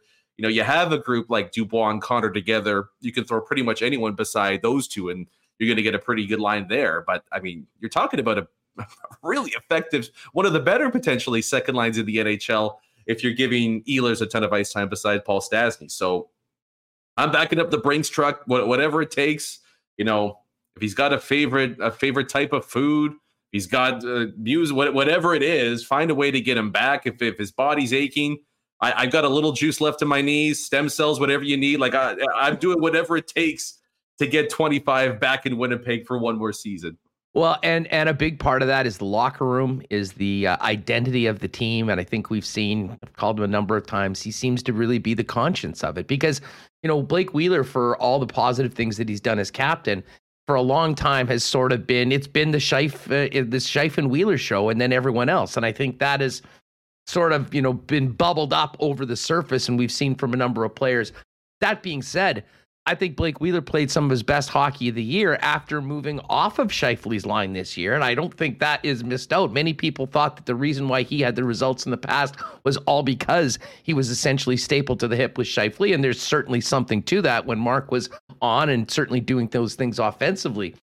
But I asked Malott this yesterday. If the team does move on from Mark Scheifele, where does that leave Blake Wheeler? And he gave a very interesting answer, in that in some ways somewhat on an island. And I'm interested in your perspective on, Wheeler going forward. If Mark Scheifele's not here, regardless of what comes back in the trade, what do you make of Wheeler's situation coming off this season and owning much of the leadership and what's happened in the club? I mean, he's worn that himself, as a captain pretty much has to do. Because I still do think that there's a lot of Blake Wheeler that is great for this team. And I do think that given the right attitude coming back, he could absolutely be part of the solution moving forward. Where are you at all on that? Yeah, I mean, we don't know what's been asked of him. We don't know if the coaching staff or management has asked him to take a reduced role or anything like that. So I don't really want to speculate on that part of it. But for me, there's a ton of value for Blake Wheeler as a Winnipeg Jet. And it's just not as a first-line right winger anymore. Whether you want to call it second, third line, somewhere in the middle six, if he's a sheltered middle six winger who can still run a power play for you and pick up 70 some odd points, you're not getting $8 million worth of value, but you're still getting a net positive player in that regard. And I think he's been kind of sneaky good this year, to be honest with you. His, if you want to call it regression, is just age-based. Like, he just doesn't, he's not as fast and as quick as he used to be, which makes sense. He's in his mid-30s. I'm heading into my mid-30s. I can barely get up and down the stairs. So I understand it from that perspective. But I just think there needs to be a real honest and frank conversation between Chevy, the head coach that's to come here, and Blake Wheeler, and say, look, we think there's a spot for you here if you want it, but it's not going to be playing 20 minutes a night. It's going to be 15 minutes a night. You're going to feel better all season long. You're going to be fresh come, hopefully, March, April, and May. And if you want to get this team back into contention and back into a serious playoff team, this is the path to do it. So you're either in or out. I think that's kind of what needs to happen this offseason. I don't know if he's in for that or not, but I think that's the direction the team needs to take. He doesn't have to be, 8 minutes a night, healthy scratch on the fourth line like Spezza in Toronto. I don't think we're at that level just yet, but there needs to be an understanding that, this can still be your team from a leadership perspective, but part of being a leader is recognizing that there's a few young horses that are ready to take the reins and get that high-end ice time, get high-end power play time, all that sort of a thing. And ready to become leaders themselves. And that's something that we saw examples of throughout the year, especially at the end of the season. I mean, I think Pierre-Luc Dubois did that all season long. Certainly Nikolai Ehlers. We heard from Kyle Connor and the guy that he's turning into in addition to a scoring superstar. But all of that is important to raise those guys up so you have them all part of that group, really feeling they're part of it, as opposed to, knocking on a glass ceiling in a caste system within the locker room. Hey, I want to talk playoffs with you, but one more for you. You talked about coaching. It's interesting to hear a couple names that, have connections to Jets 1.0 and the Moose in Randy Carlyle and Scott Arniel, mentioned as potential interview candidates. What did you think of those two names? And as far as a coach goes, what type of coach is the guy that will make the biggest impact next season in your mind with this roster, or what's remaining of it when we get to October? Yeah, interesting. Interesting was a word that popped to mind. I wonder if the fan base might go uninspired, right? Because I think a lot of the problems this organization has gotten itself into these past few years is, again, looking for loyalty and people that have ties with the city and with True North and things like that. That's not the route I would go. I'll tell you that much. I don't even really have a specific name either. Like, to me, it could be, if you want to call it a retread, it could be somebody like that. It could be somebody that's an assistant coach, banging on the door to be a head coach. There really is. If you look at recent history and success, there's no real blueprint for which guy you want to have to be the next head coach for your team and have success for 5-6 years, because it's really all over the place. But I guess the main tenets of what you're looking for from the new bench boss here in Winnipeg is, first and foremost, just leadership. It's got to be somebody that has strong leadership qualities. That's the main thing here. and we'll use the magic A word again, but willing to hold players accountable. And I don't think that means an old school hard ass coach, right? Like people kind of, I think, get that skewed a little bit where, you need somebody that's kind of mean and miserable all the time to be a guy that can hold players accountable. But like, I don't really view John Cooper, for example, as an old school type of guy. But do the Lightning not play the correct way? I would say yes. I think Rod Brindamore is in that same mold too. Like, he's not an old school guy. He's kind of on the, he embodies a lot of the modern trends with the NHL, but the Hurricanes play picture perfect defense, right? So I don't think it necessarily has to be that route as well, but just somebody that's willing to hold players' feet to the fire. He's, not afraid to ruffle some feathers, and maybe a bit more of a modern mindset. People will talk strategies and things like that. It's not even that for me necessarily, but just a grasp of the modern game, right? To move away from top six, bottom six, to move away from, we need a defensive defenseman with an offensive defenseman, right? Just put the best players on the ice and figure the rest out from that point on. That's the guy that I'm looking for. So it could end up being Scott Arniel and Randy Carlyle are those guys. I have sincere doubts about that. To me, it shouldn't be who's the best coach that has ties to Winnipeg in the past. It should be who's the best guy that we can hire, period. If he's got 0 years of experience or if he's got 30 years of experience, I don't really care. Just find the guy, pick that guy, and then you don't have to worry about this for another half decade. Yeah, two of the guys that I think are doing some of the best work in the National Hockey League. Listen, the Leafs could still lose, but I think the job that Sheldon Keefe has done, you've just seen how hungry and how hard this team plays and how much they buy into what he's saying. That sort of, and that's a younger coach that didn't have a pedigree of being an NHL coach before. And I talked about the turnaround in Edmonton earlier on. The work that Jay Woodcroft has done with a team that looked absolutely lost. As low as the Jets were this season, the Oilers were there too. And the Jets stayed along that path, and the Oilers did a complete 180 under Woodcroft. And you look last night, everyone's got a piece of it. They're playing their fourth line, even with, I would say this, of any coach that would just lean on his top players more than any other, I think you probably give the Edmonton Oilers coach the best benefit of the doubt because of the guys he has at the top of his lineup. That's not happening right now. Those guys still get their ice time and they're out in the key situations.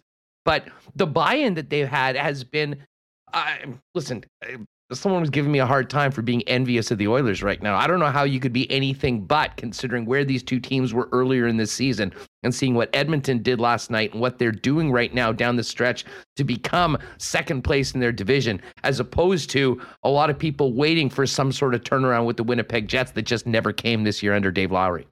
Yeah, no, and that's a great example. Again, people will throw the Calgary thing out there.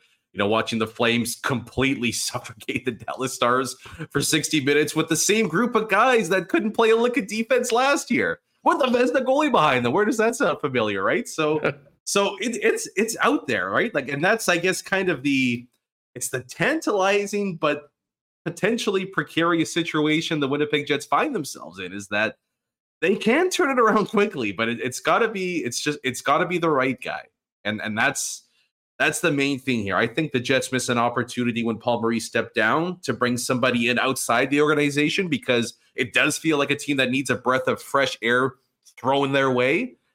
And I think that's kind of in part to, what sunk them this year. But you get a chance to rectify that. And if you're Kevin Cheveldayoff, not a lot of GMs get the chance to rectify that again. So it's something that needs to be taken extremely seriously.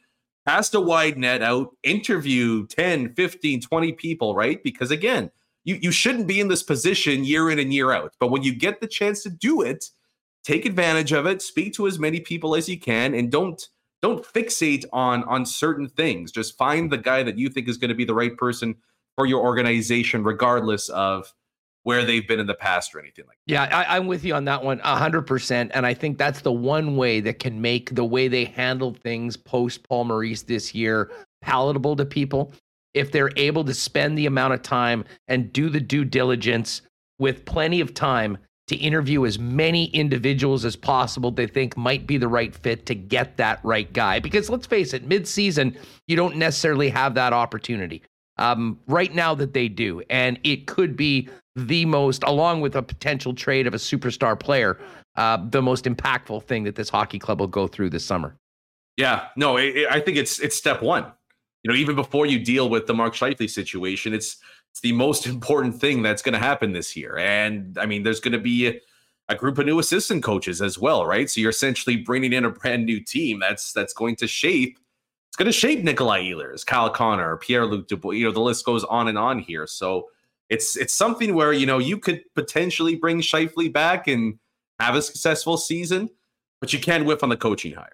You whiff on that, and it sets your organization back another 3 years and potentially even more. So that's going to be step one. It's going to happen before any other trade happens with this team as well. So who that person is going to be, it's fascinating. I can't help but think Bruce, there it is on the way out in Vancouver, and it's a guy that I would be looking hard at and then try to figure a way to get him into the fold. But we'll see. It's going to be an interesting process, but the magnitude of that decision cannot be understated. No doubt about it. Well, listen, I know we spend most of our time on Jets. We'll get into more of the playoffs next week because there has been some amazing action so far. Quickly, what's the sked now that the season's over? You're going to still be cranking out skates and plates on a regular basis?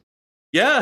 Now that I'm not stuck in a hospital or a bed, I think I'll be dropping another episode tomorrow. It's nice to be in front of the microphone again. So yeah, it should be for the next little while at least. Every Tuesday and Friday, new episode will come out. And yeah, I think again, people get it at this point. Skates and Plates at Skates Plates Pod or at Brandon_Rewucki on Twitter. So you can find it all there. Good stuff, Rue. Have a great one. Glad you're feeling better. We'll talk to you next week. Great stuff today. Sounds good, man. Have a good one. You got it. All right, we're going to go from the Jets to the local soccer squad. Valor FC home opener coming up in just a second. We're going to welcome in head coach Phil Dos Santos. Before we do that, big shout out to our friends at Knott Auto Corp who have been on board with us since day one. If you or the family are looking for a new vehicle, why not get into the car of your dreams at a great price with the help of the Knott team? Check out the electric vehicles, all the Teslas on the lot, as well as everything else. And if there's a particular car you're looking for, talk to the Knott experts. They'll find it for you, get it for you at the best possible price. Go and visit them, Waverly and McGillivray, or find out more on all the Knott services online at knott.ca. I have a feeling there'll be a few cold little brown jugs consumed before the match on the weekend. Of course, the fans of Valor FC getting ready to get out, and whether you're watching down at the King's Head for the road games or gathering downtown, nothing makes the pregame or postgame better than Winnipeg's favorite beer with Little Brown Jug. You can pick it up at the tap room on William Avenue. You can grab it at beer stores and liquor stores around the city. And listen, the best spot is to go in at William Avenue. But if you don't even want to leave the house, Little Brown Jug will deliver to you as well. Go online at littlebrownjug.ca. Delivery citywide on Wednesdays, Fridays, and Saturdays. Of course, we're going to be talking about what's happening at IG Field on Saturday with Phil in just a second.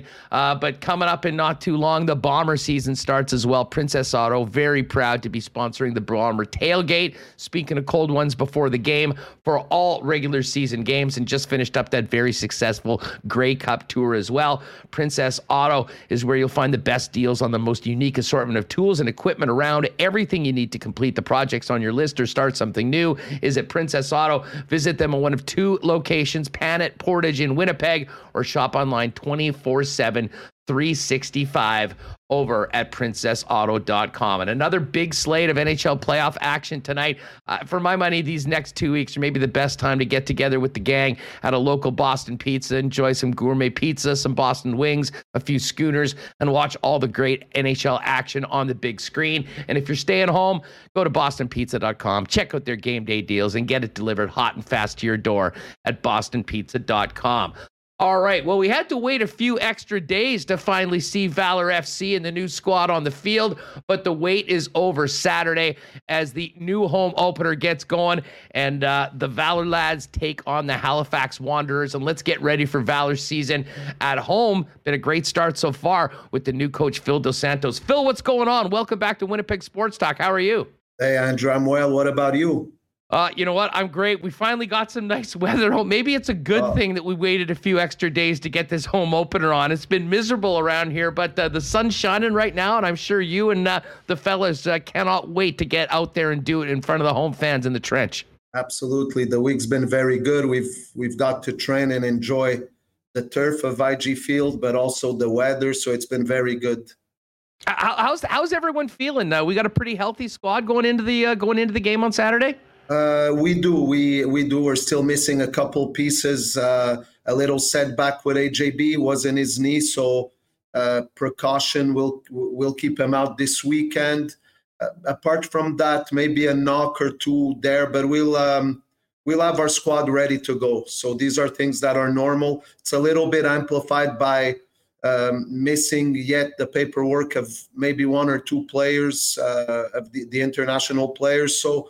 We'll be good. I think that the guys that are ready to go, we have to focus on them, and we'll make sure that we have a team that's going to be extremely competitive and hungry to win and to succeed at IG Field. Now, you've had the opportunity to play 3 matches already, and listen, the first game I'm sure was, maybe a bit of a reality check. You had that lead. I mean, you lose it late, you get the draw, but, from talking to people in the organization, it really felt like one that got away. Tough game up against Pacific, and then an absolute offensive explosion, putting up a half dozen against Atletico Ottawa.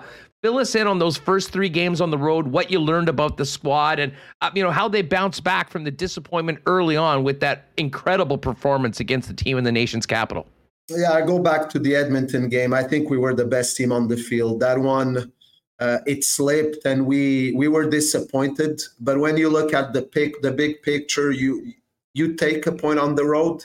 We always feel disappointed when you're the best team, you've had the best chances, and you're not able to come out of a game with the 3 points. So obviously, we knew we had a very difficult game in Pacific, playing a team that just came off a championship.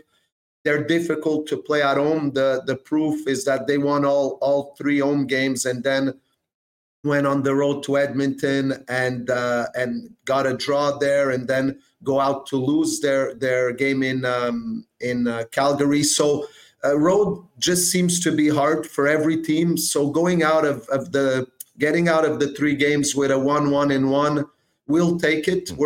We feel it could have been at least a 2-win out of 3 in this road spell. But again, I say this: it's important to accumulate maximum points at home and be able to grab what we can away from home. I go back to last year. I think the club struggled a lot away from home.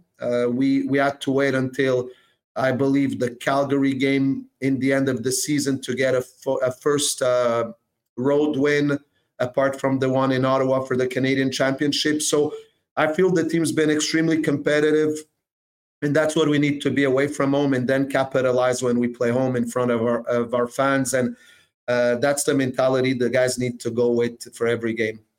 I've got to ask you, anyone that watches soccer knows how exciting and the emotion that comes out when the twine is bulged and the ball goes in the net. What does it do for a squad to be able to do that 6 times in one game? It's of course we could get carried away. We have to look at circumstances. It won't happen every game, and of course we take it, and we're always happy. It was almost a complete performance. Not everything was perfect, but I feel that a lot of things had to go our way, and the ball was going in. I think that we were good in the final third, and we were able to take our chances. Now there's going to be games where we'll be equally good and not be able to capitalize the same way. So we need to be ready to find solutions and in that given time. So yes, it's good. It shows that this team will have goals in them. So how good can we be defensively? How good can we be when we don't have the ball? How well can we control the space? Because we've shown it since last year that the team will have goals, and we have guys that have the capacity to score and collectively find multiple players to find solutions in when it comes to scoring and generating scoring chances. Phil Santos is the head coach of Valor FC. Home opener on Saturday against the Halifax Wanderers, IG Field, 2 p.m. in the afternoon. Phil, when we spoke last, you guys were just getting ready with training, and we did speak about, you taking over at the end of last season, getting a chance to know a little bit about the squad, work with them heading into the off season, and then an extended training period heading into the year. How much more comfortable are you right now as head coach of Valor with the squad that you have right now heading into the home portion of the schedule? And tell us about what you've sort of been building on over the course of the last couple months, in addition to the 3 games that you've played in the season so far. Yeah, I think the blocks were starting to be put in place last year with the evaluation of the roster we had, and then looking into what we wanted to be and how we wanted to look in 2022. And that's a process. I'm just trying to get to know everyone, not only the players, but also the staff, the medical team, the people in the front office.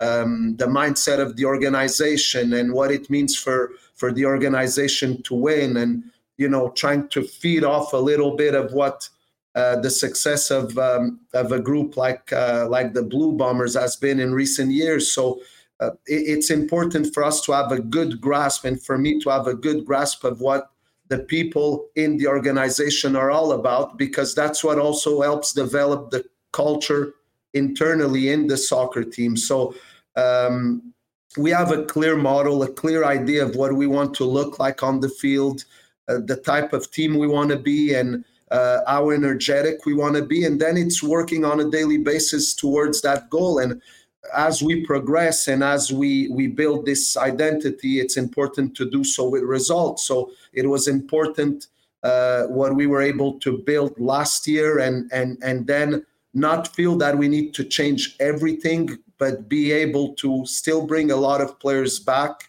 and develop that model and reinforce that model and keep growing as a team. So I think teams that will have success in this league are teams that are able to work, progress, grow with continuity, but also while achieving success, because that's the sign that what you're doing is working. Bill, I want to ask you about the job as a coach. We spent a lot of time, after the Jets season talking about where they're going to be going with their new coach. I mean, from your perspective, as a guy that is a head coach, the leader of a professional squad, how much of your job is technical, is tactics? How much of it is it being a leader and a motivator? And how much of it is it being, for lack of a better term, like a psychiatrist for some of your players and guys? I mean, how would you break that down? Well, I don't put percentage. I think that every moment is important. I think you need to change hats going from one situation to another. When you're in training, having a clear idea of what you want to look like as a team, then dealing with all the personalities and the recruitment process and what type of people you wanna bring in and what type of players you want to bring in, and you're always you never stop managing, and I think that everything comes hand in hand. You can't try to break down all the components of the job. There's not more of technical, there's not more of recruitment, there's not less of managing and trying to lead and bringing in your leadership policies. I think that every situation, all components are interacting and touching a little bit of each piece and in every moment. So I think the job never ends. You always need to be thinking about how you're going to approach a player in a given situation. Every word that you're going to bring up will affect or will have an impact on the way the player is gonna handle himself or react to your words. And so it's important to have a clear idea of what you are as a human being, number one, what you want to bring to the team, what you want to bring to the club, and not deviate from it. Be extremely coherent. And then I say this, there's your leadership policies, there's your training methodology, and then there's the way you see the game and how you want to transmit the game to the players. And in your interactions with every part of the organization, you need to be true to yourself, and you can't deviate from who you are. That's the easiest way to be consistent, and it's the best way to be consistent, even if sometimes it could be difficult for whoever's on the other side to receive what you have to tell them. You just need to be coherent and consistent. Then it's about standards and structure. I think as a coach, in everything you do, you need to do it with very high standards, and you need to work inside the structure that you've built, that you want people to work within, and not deviate from that. Because it's very easy to, what I call, be a wishy-washy person that goes with the wind. And I think that when you're like that as a manager of people, it's very hard to succeed. Phil Santos is the head coach of Valor FC, home opener on Saturday afternoon at IG Field. That was a really interesting answer, Phil. I'm glad I asked you that. Quickly heading into the game on Saturday, for folks that haven't seen the road game so far, the 2022 version of Valor FC, what style of football do you plan to be playing, and what can people look forward to when they see your club take the home field for the first time on the weekend? Well, we want to be a team that is extremely aggressive on and off the ball. And when I say aggressive off the ball, is make sure that the opposition doesn't have time and space on the ball. Our references of pressure are very clear. We want the team to understand that when we recover the ball, there's an opportunity to exploit spaces. But if we're not able to do so, we need to be good on the ball and value the ball so that we could control the game and control the ups and downs of the game. But above all, it's this: the mentality of the group needs to be one where we need to be 100% committed to the goal and 100% committed to the team. For me, I want to be a high energy team, a team that transmits the passion that we have on the field to the fans, to the outside people. I feel that it's something that we've been able to do, and it's just about finding consistency. I don't like to talk about styles and moments of the game because I think that those fluctuate. The team needs to be able to defend in the different areas of the field well and compete. At the same way, we need to be able to understand when is it time to be a little bit more objective and pragmatic, and when is it time for us to try and stay on the ball and be a bit of a possession-oriented team. Because the truth is that the game will fluctuate and there's going to be moments for everything. So understanding the different moments is very important for us as a team. Hey, Phil, before we go, I've just got to ask you, it took an extra couple days to finally get out in front of the home fans, but what's the vibe around the team? How excited are the fellas to finally get out on the pitch here in the Peg? It's great. It's great. We're excited. We love the stadium. We love to play here. We think that our fans are the best. And I say this, and I had a chance to experience it in a very short spell. But I don't know why. I don't know if it's the echo. I don't know.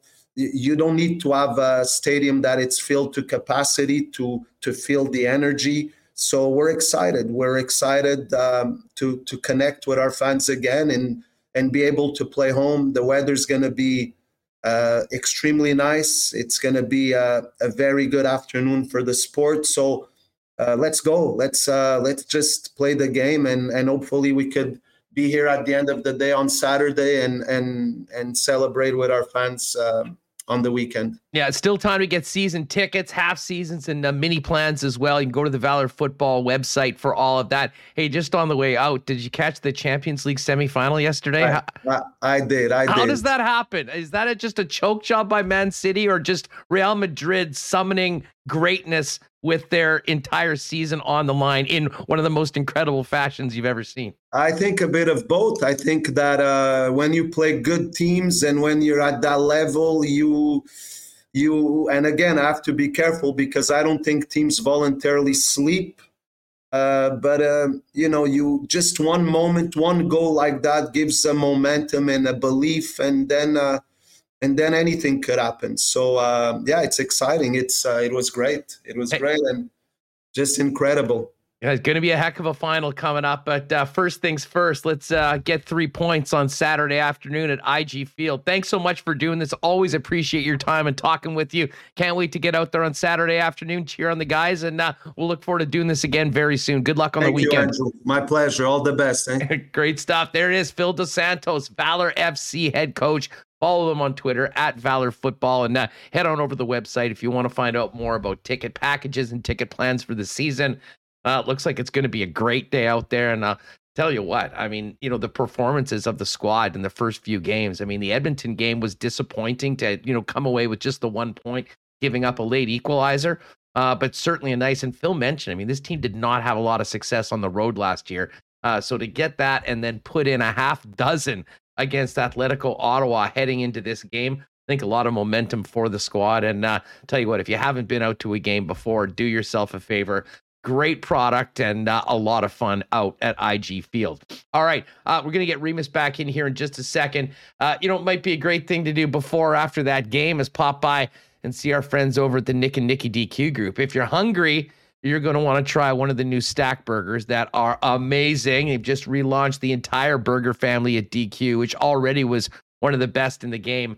Well, as I said, you got to try them for yourself. They're available at any of the 4 Nick and Nicky DQs. And listen, we're getting into the 20s right now. It is most definitely blizzard weather. So satisfy your craving at any of the 4 Nick and Nicky DQs, the DQ in Niverville, DQ Northgate, DQ Polo Park, and DQ St. Anne's, and all 3 Winnipeg stores available for ordering off all of the delivery apps. And if you do need a DQ cake for an upcoming event, you can hit them up at DQ Manitoba on Instagram. Get it all custom made for you to be picked up quick and easy from Nick and Nicky in any of the 4 Nick and Nicky DQ locations. And hey, tell you what, we mentioned maybe a little brown jug before the game on the weekend.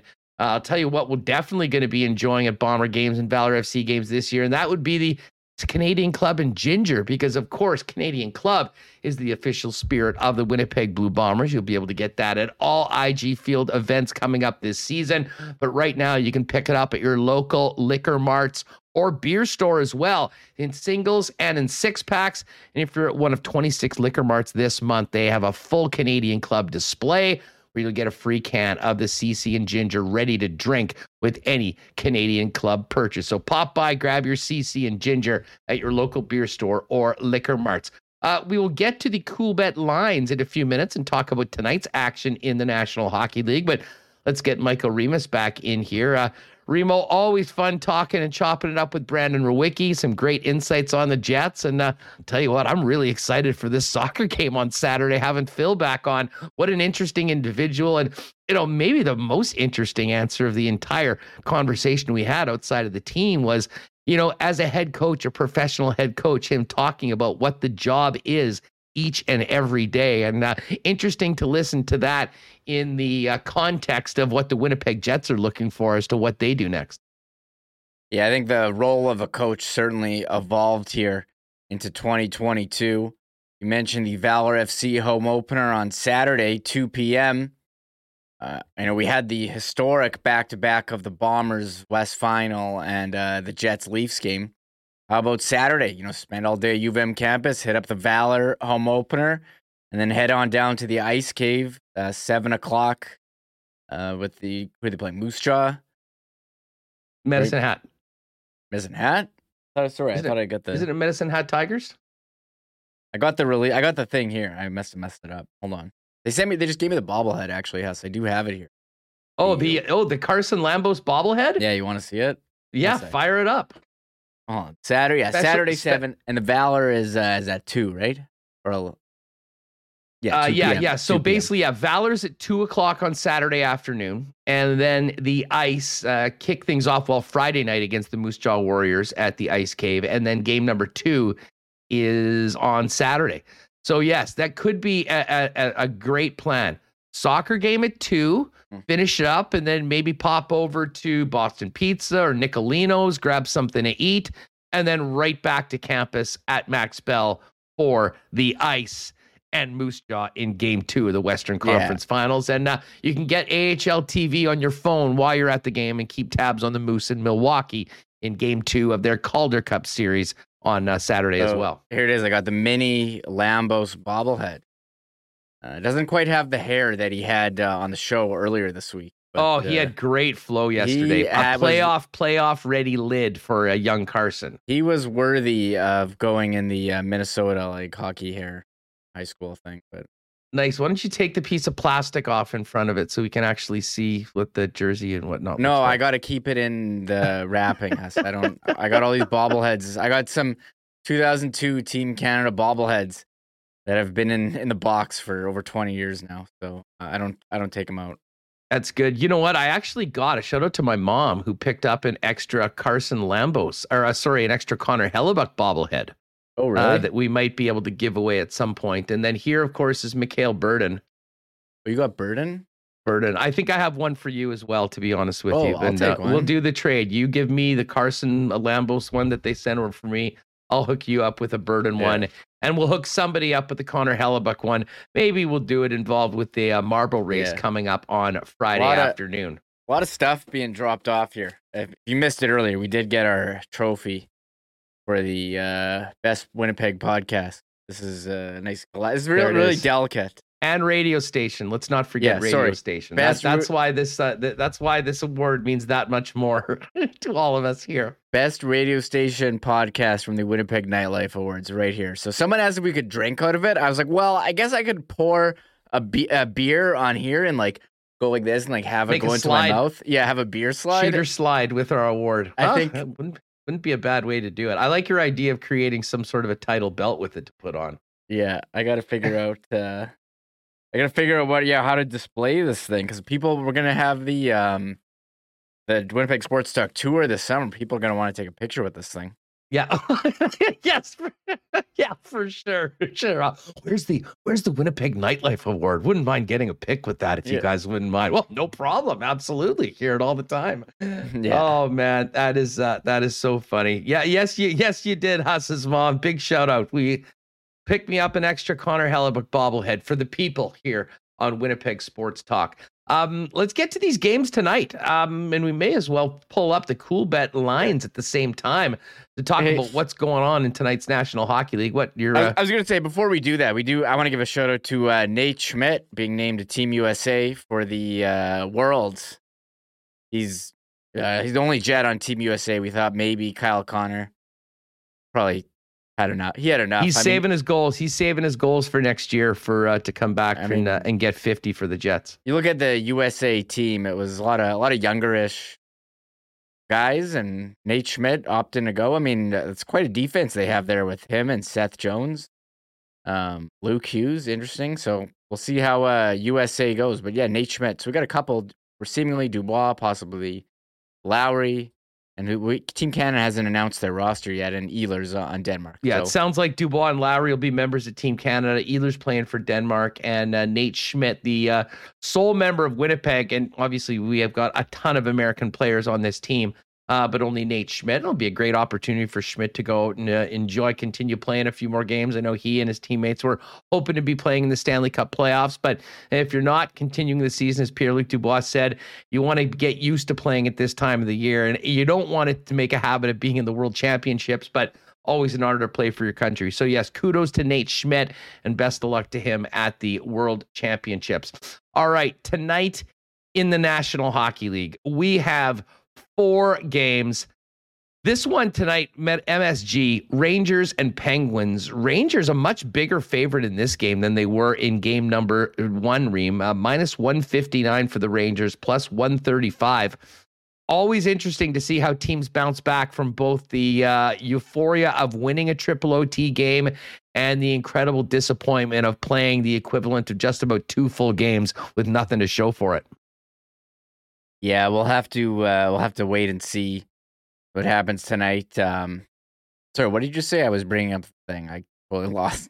Well, I just said, Pittsburgh and Rangers coming off this triple overtime game. Yes. Florida, the Penguins get the euphoria of the win, but also the ability for the Rangers to pick themselves off the mat after such a disappointing win. You play almost the equivalent of 2 games and don't win.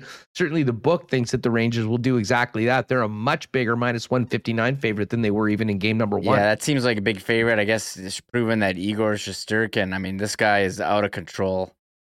with how many saves again? I asked you like 3 times. 79. Yesterday. You got every single time we bring up the Rangers.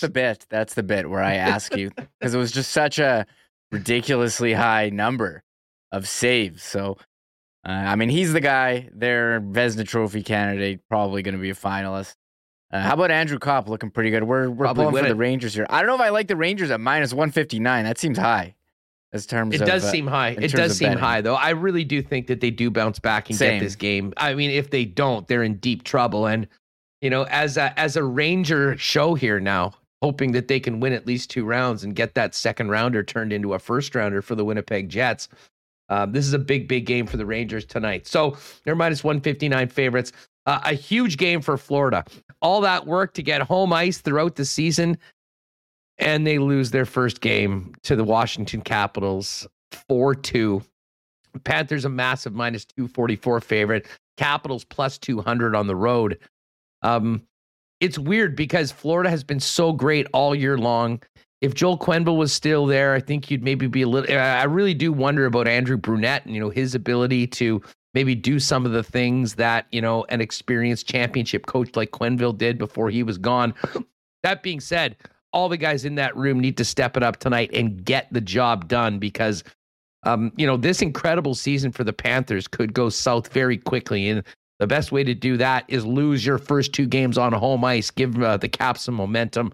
I do think Florida bounces back, but this is, I don't want to say it's a must win. I mean, we've certainly seen teams, the Jets did it, you know, and won 3-4 in St. Louis after losing 1-2 in 2019. They didn't end up winning the series, of course. But make no mistake about it. This is we're going to see, I think, a desperate and urgent Florida Panthers team tonight, or certainly we should. Yeah, Tom Wilson, he's out of the lineup here for Washington. And we just talked about in the first, you know, part of the show, the impact that these guys can have in the playoffs, who can play physical, but also contribute offensively. And I do think, you know, we kind of saw this yesterday that the teams that won were the teams, you know, that lost game 1 were able to bounce back. Edmonton, Tampa, Minnesota, they all bounce back. I do think Florida will. I'd like to see the Rangers, Louis Dominguez in goal. But I mean, just looking from an odds perspective, I mean, such heavy favorites, it's almost not worth betting if you think that they are going to bounce back. And I guess the one team that wouldn't be bouncing back is Nashville. They're done. So, well, yeah, they're in a very, very difficult predicament going up against the Preds. And you know, they wouldn't have been in that situation if they didn't blow the 4-0 lead to the Coyotes on the last day of the regular season to lose 5-4, allowing Dallas to jump them to take on the Flames. Although, to be honest, I don't think Dallas is in a much better position against Calgary. They seem to just be in a sleeper hold for the majority of that game. And while Calgary could have scored a few more goals and didn't, they only needed 1 to win. So Calgary today, a minus 222 favorite against the Dallas Stars. If you like them to win by 2, it's plus 112. And the Avalanche, no surprise, after waxing Nashville in game number 1, minus 345. To win by 2, it's minus 141. And I don't know, is Big Save Dave back in the net tonight, getting another start? I mean, man, they sure could use UC Saros at this point. What a terrible time to have their number 1 goaltender unavailable. Yeah, it's funny. I watched that last game of the season. It was the last game at Gila River Arena. Did they have a big ceremony at the end of the game? They were having I watched the broadcast. Tyson Nash and Matt McConnell were saying all their favorite Gila River Arena memories. That was such a wonderful broadcast that I watched. And yeah, Nashville really just stopped playing once they got the lead. And I wonder how many sellouts they had there in 20 years. It was actually like 25 years at Gila River. No joke. So people are tweeting us that they have announced that they are moving to that ASU. But as for the game tonight, I think Calgary. I'm on Calgary here. I think they're gonna take it, and I just don't think those teams that got into the wild card, Dallas and Nashville, are that great. So I will roll with the home teams. I don't know what I did on my bracket for them. Let me check. I gotta bring up my bracket, see what I had. Get the bracket. I'm going to check in the starting goalies because it might not be. It might be. It looks like Vanacek and Bobrovsky going. Louis Domingue confirmed as the starter for Pittsburgh, which is just amazing. The amount of third string goalies we've seen playing, and It won't be Big Save Dave. Connor Ingram is your starter for the Predators tonight. No confirmation on Darcy Kemper, but you'd certainly assume that it is Markstrom and Ottinger. Ottinger yet to be confirmed by the Dallas coaching staff, but considering how he played in game number one, I don't think there's any way that he's not there. I mean, I don't know why you don't confirm these goaltenders, but you got to fake out the other team right now. Ottinger's in. You got to fake out the other team. It's insane that they don't say who the goalies are. Like, what kind of advantage do you think you're getting? Don't they know us fantasy players and gamblers need to know this information? Very strangely, no action in the NBA playoffs tonight. I don't know why the Bucks and Celtics are getting 4 days off between their games, but they're not back on the court, nor the Grizzlies and the Warriors until Saturday. Tomorrow, it'll be the Heat and the 76ers moving the series to Philly, and the Dallas Mavericks and the Phoenix Suns. And as far as Major League Baseball goes today, the Blue Jays begin a series in Cleveland against the Guardians. Blue Jays a -152 favorite. Cleveland plus 128. Jays salvaging something out of that series against the Yankees yesterday. Big start for Kikuchi yesterday, Reem. I think he had he was on the verge of becoming maybe a little bit of the whipping boy for the Blue Jays season. And, for the Blue Jays to be able to squeak out a 2-1 win against the Yankees, and Kikuchi going 6 innings, 7 strikeouts, and giving up only 1 run. A huge and very important start for the guy that sort of fit in that 4-5 hole to begin the season. Yeah, I remember Kikuchi on Seattle. He came out pretty good, had some rough seasons. He was kind of inconsistent. He's a guy who can throw strikes. So, as a 4th, 5th starter, pretty good. But you're looking at the standings, Blue Jays behind the red hot Yankees. They're 16-10. One thing that's shocking to me about the Jays start, run differentials -7 with that record. And I know they've been in a lot of close games. Jordan Romano, he's been 12 awesome. saves now for Romano. That's 12 saves so far, and the Jays are the best team in the league in 1-run games. And listen, they've had a couple of games that got away on them. Like, what did they lose 9-1, I think, 2 nights ago? So that'll change the run differential. But we know the Blue Jays bats are going to wake up at some point. Huge win for Kikuchi yesterday to salvage a win out of that series right now. And I know the Yankees, and listen, the Yankees did well, and they won the series against the Blue Jays. But if you look at how they've got to 18-7 compared to the Blue Jays getting to 16-10, the Blue Jays have had a far harder schedule so far. So, it's time to make hay against some of the lesser lights in the league, beginning maybe with tonight's game. The Yankees run differential plus 49. That's, that's far and away tops in the American League. Next closest is Minnesota at plus 24, who's first in the Central. I know there's a lot of concern from Yankee fans early on, but as long as the big bats are healthy, Judge, Jen, Anthony Rizzo's there now. I mean, they're a pretty good team, have some decent pitching, so we're going to see these guys go toe-to-toe for the whole season here. Yeah, well, listen, it's been a fun show today. Packed action on the Stanley Cup playoff front tonight. Enjoy the 4 games. And tomorrow on the program, going to be great. We will, of course, talk a little Moose. We will talk a little ice before things get going. Hoping to have Dave Pagnotta from the 4th period join us, get his thoughts on the Stanley Cup playoffs, as well as what he's hearing around the league on what's happening here in Winnipeg. We will have Kirk Contois from Assiniboia Downs help set up the Kentucky Derby on Saturday. And we'll also bring on our weekly dose of Weeb's World. Can we? By the way, we just finished up the Cool Bet lines. As always, if you've never played a Cool Bet before and you would like to get in on the action, use the promo code WST for a 100% deposit up to $200 on your first deposit. And Remo, speaking of one Weeb's World, Kenny and Rennie are popping in, going to hang out with Dennis Bayak coming up after our program over on their YouTube channel. Yeah, I've seen a couple people go over there now. I'll post a link in the chat after the show. I was going to do an automatic redirect, but I don't think Sean correctly enabled one of the settings. Maybe they're just not as good at YouTube as we are. As you are. You're the YouTube expert right now. Just kidding. Yeah, I don't know what the deal was, so we'll have to get it sorted out so I can automatically send them over there. Perfect. Yeah. Well, listen, if you are with us live on YouTube right now, thanks so much for being with us. I'd head on over to the Kenny and Rennie account. Dennis Back's going to be hanging out with the fellas. Should be a great conversation, and we're going to look forward to having Dennis on as well. Just to talk about his amazing time in the booth here in Winnipeg and his great career. But I'm sure you guys will have a great conversation coming up over on the Kenny and Rennie channel now. So tell them the boys at Winnipeg Sports Talk sent you. Say hi to them for the gang. And otherwise, folks, have a great Thursday night and join us tomorrow for a packed show. Lots more in the Jets off-season, Ice and Moose playoffs. And Ken Wiebe joins us for an extended conversation as well, coming out of last weekend and the end of the Winnipeg Jets regular season. Thanks again to all of our sponsors that make this show happen each and every day. Aikens Lake Wilderness Lodge, Coolbet Canada, Canadian Club, the Nick and Nicky DQ Group, Boston Pizza, Princess Auto, Little Brown Jug, Not Auto Corp, Breezy Bend, Royal Sports, Manitoba Battery, Culligan Water, Vita Health, F Apparel, and our friends over at Wallace & Wallace. Go on over, check out K&R, and join us tomorrow, 22 hours from now, 1 p.m. Central, right here, live on YouTube on Winnipeg Sports Talk. Have a great night, everyone, and enjoy the beautiful weather.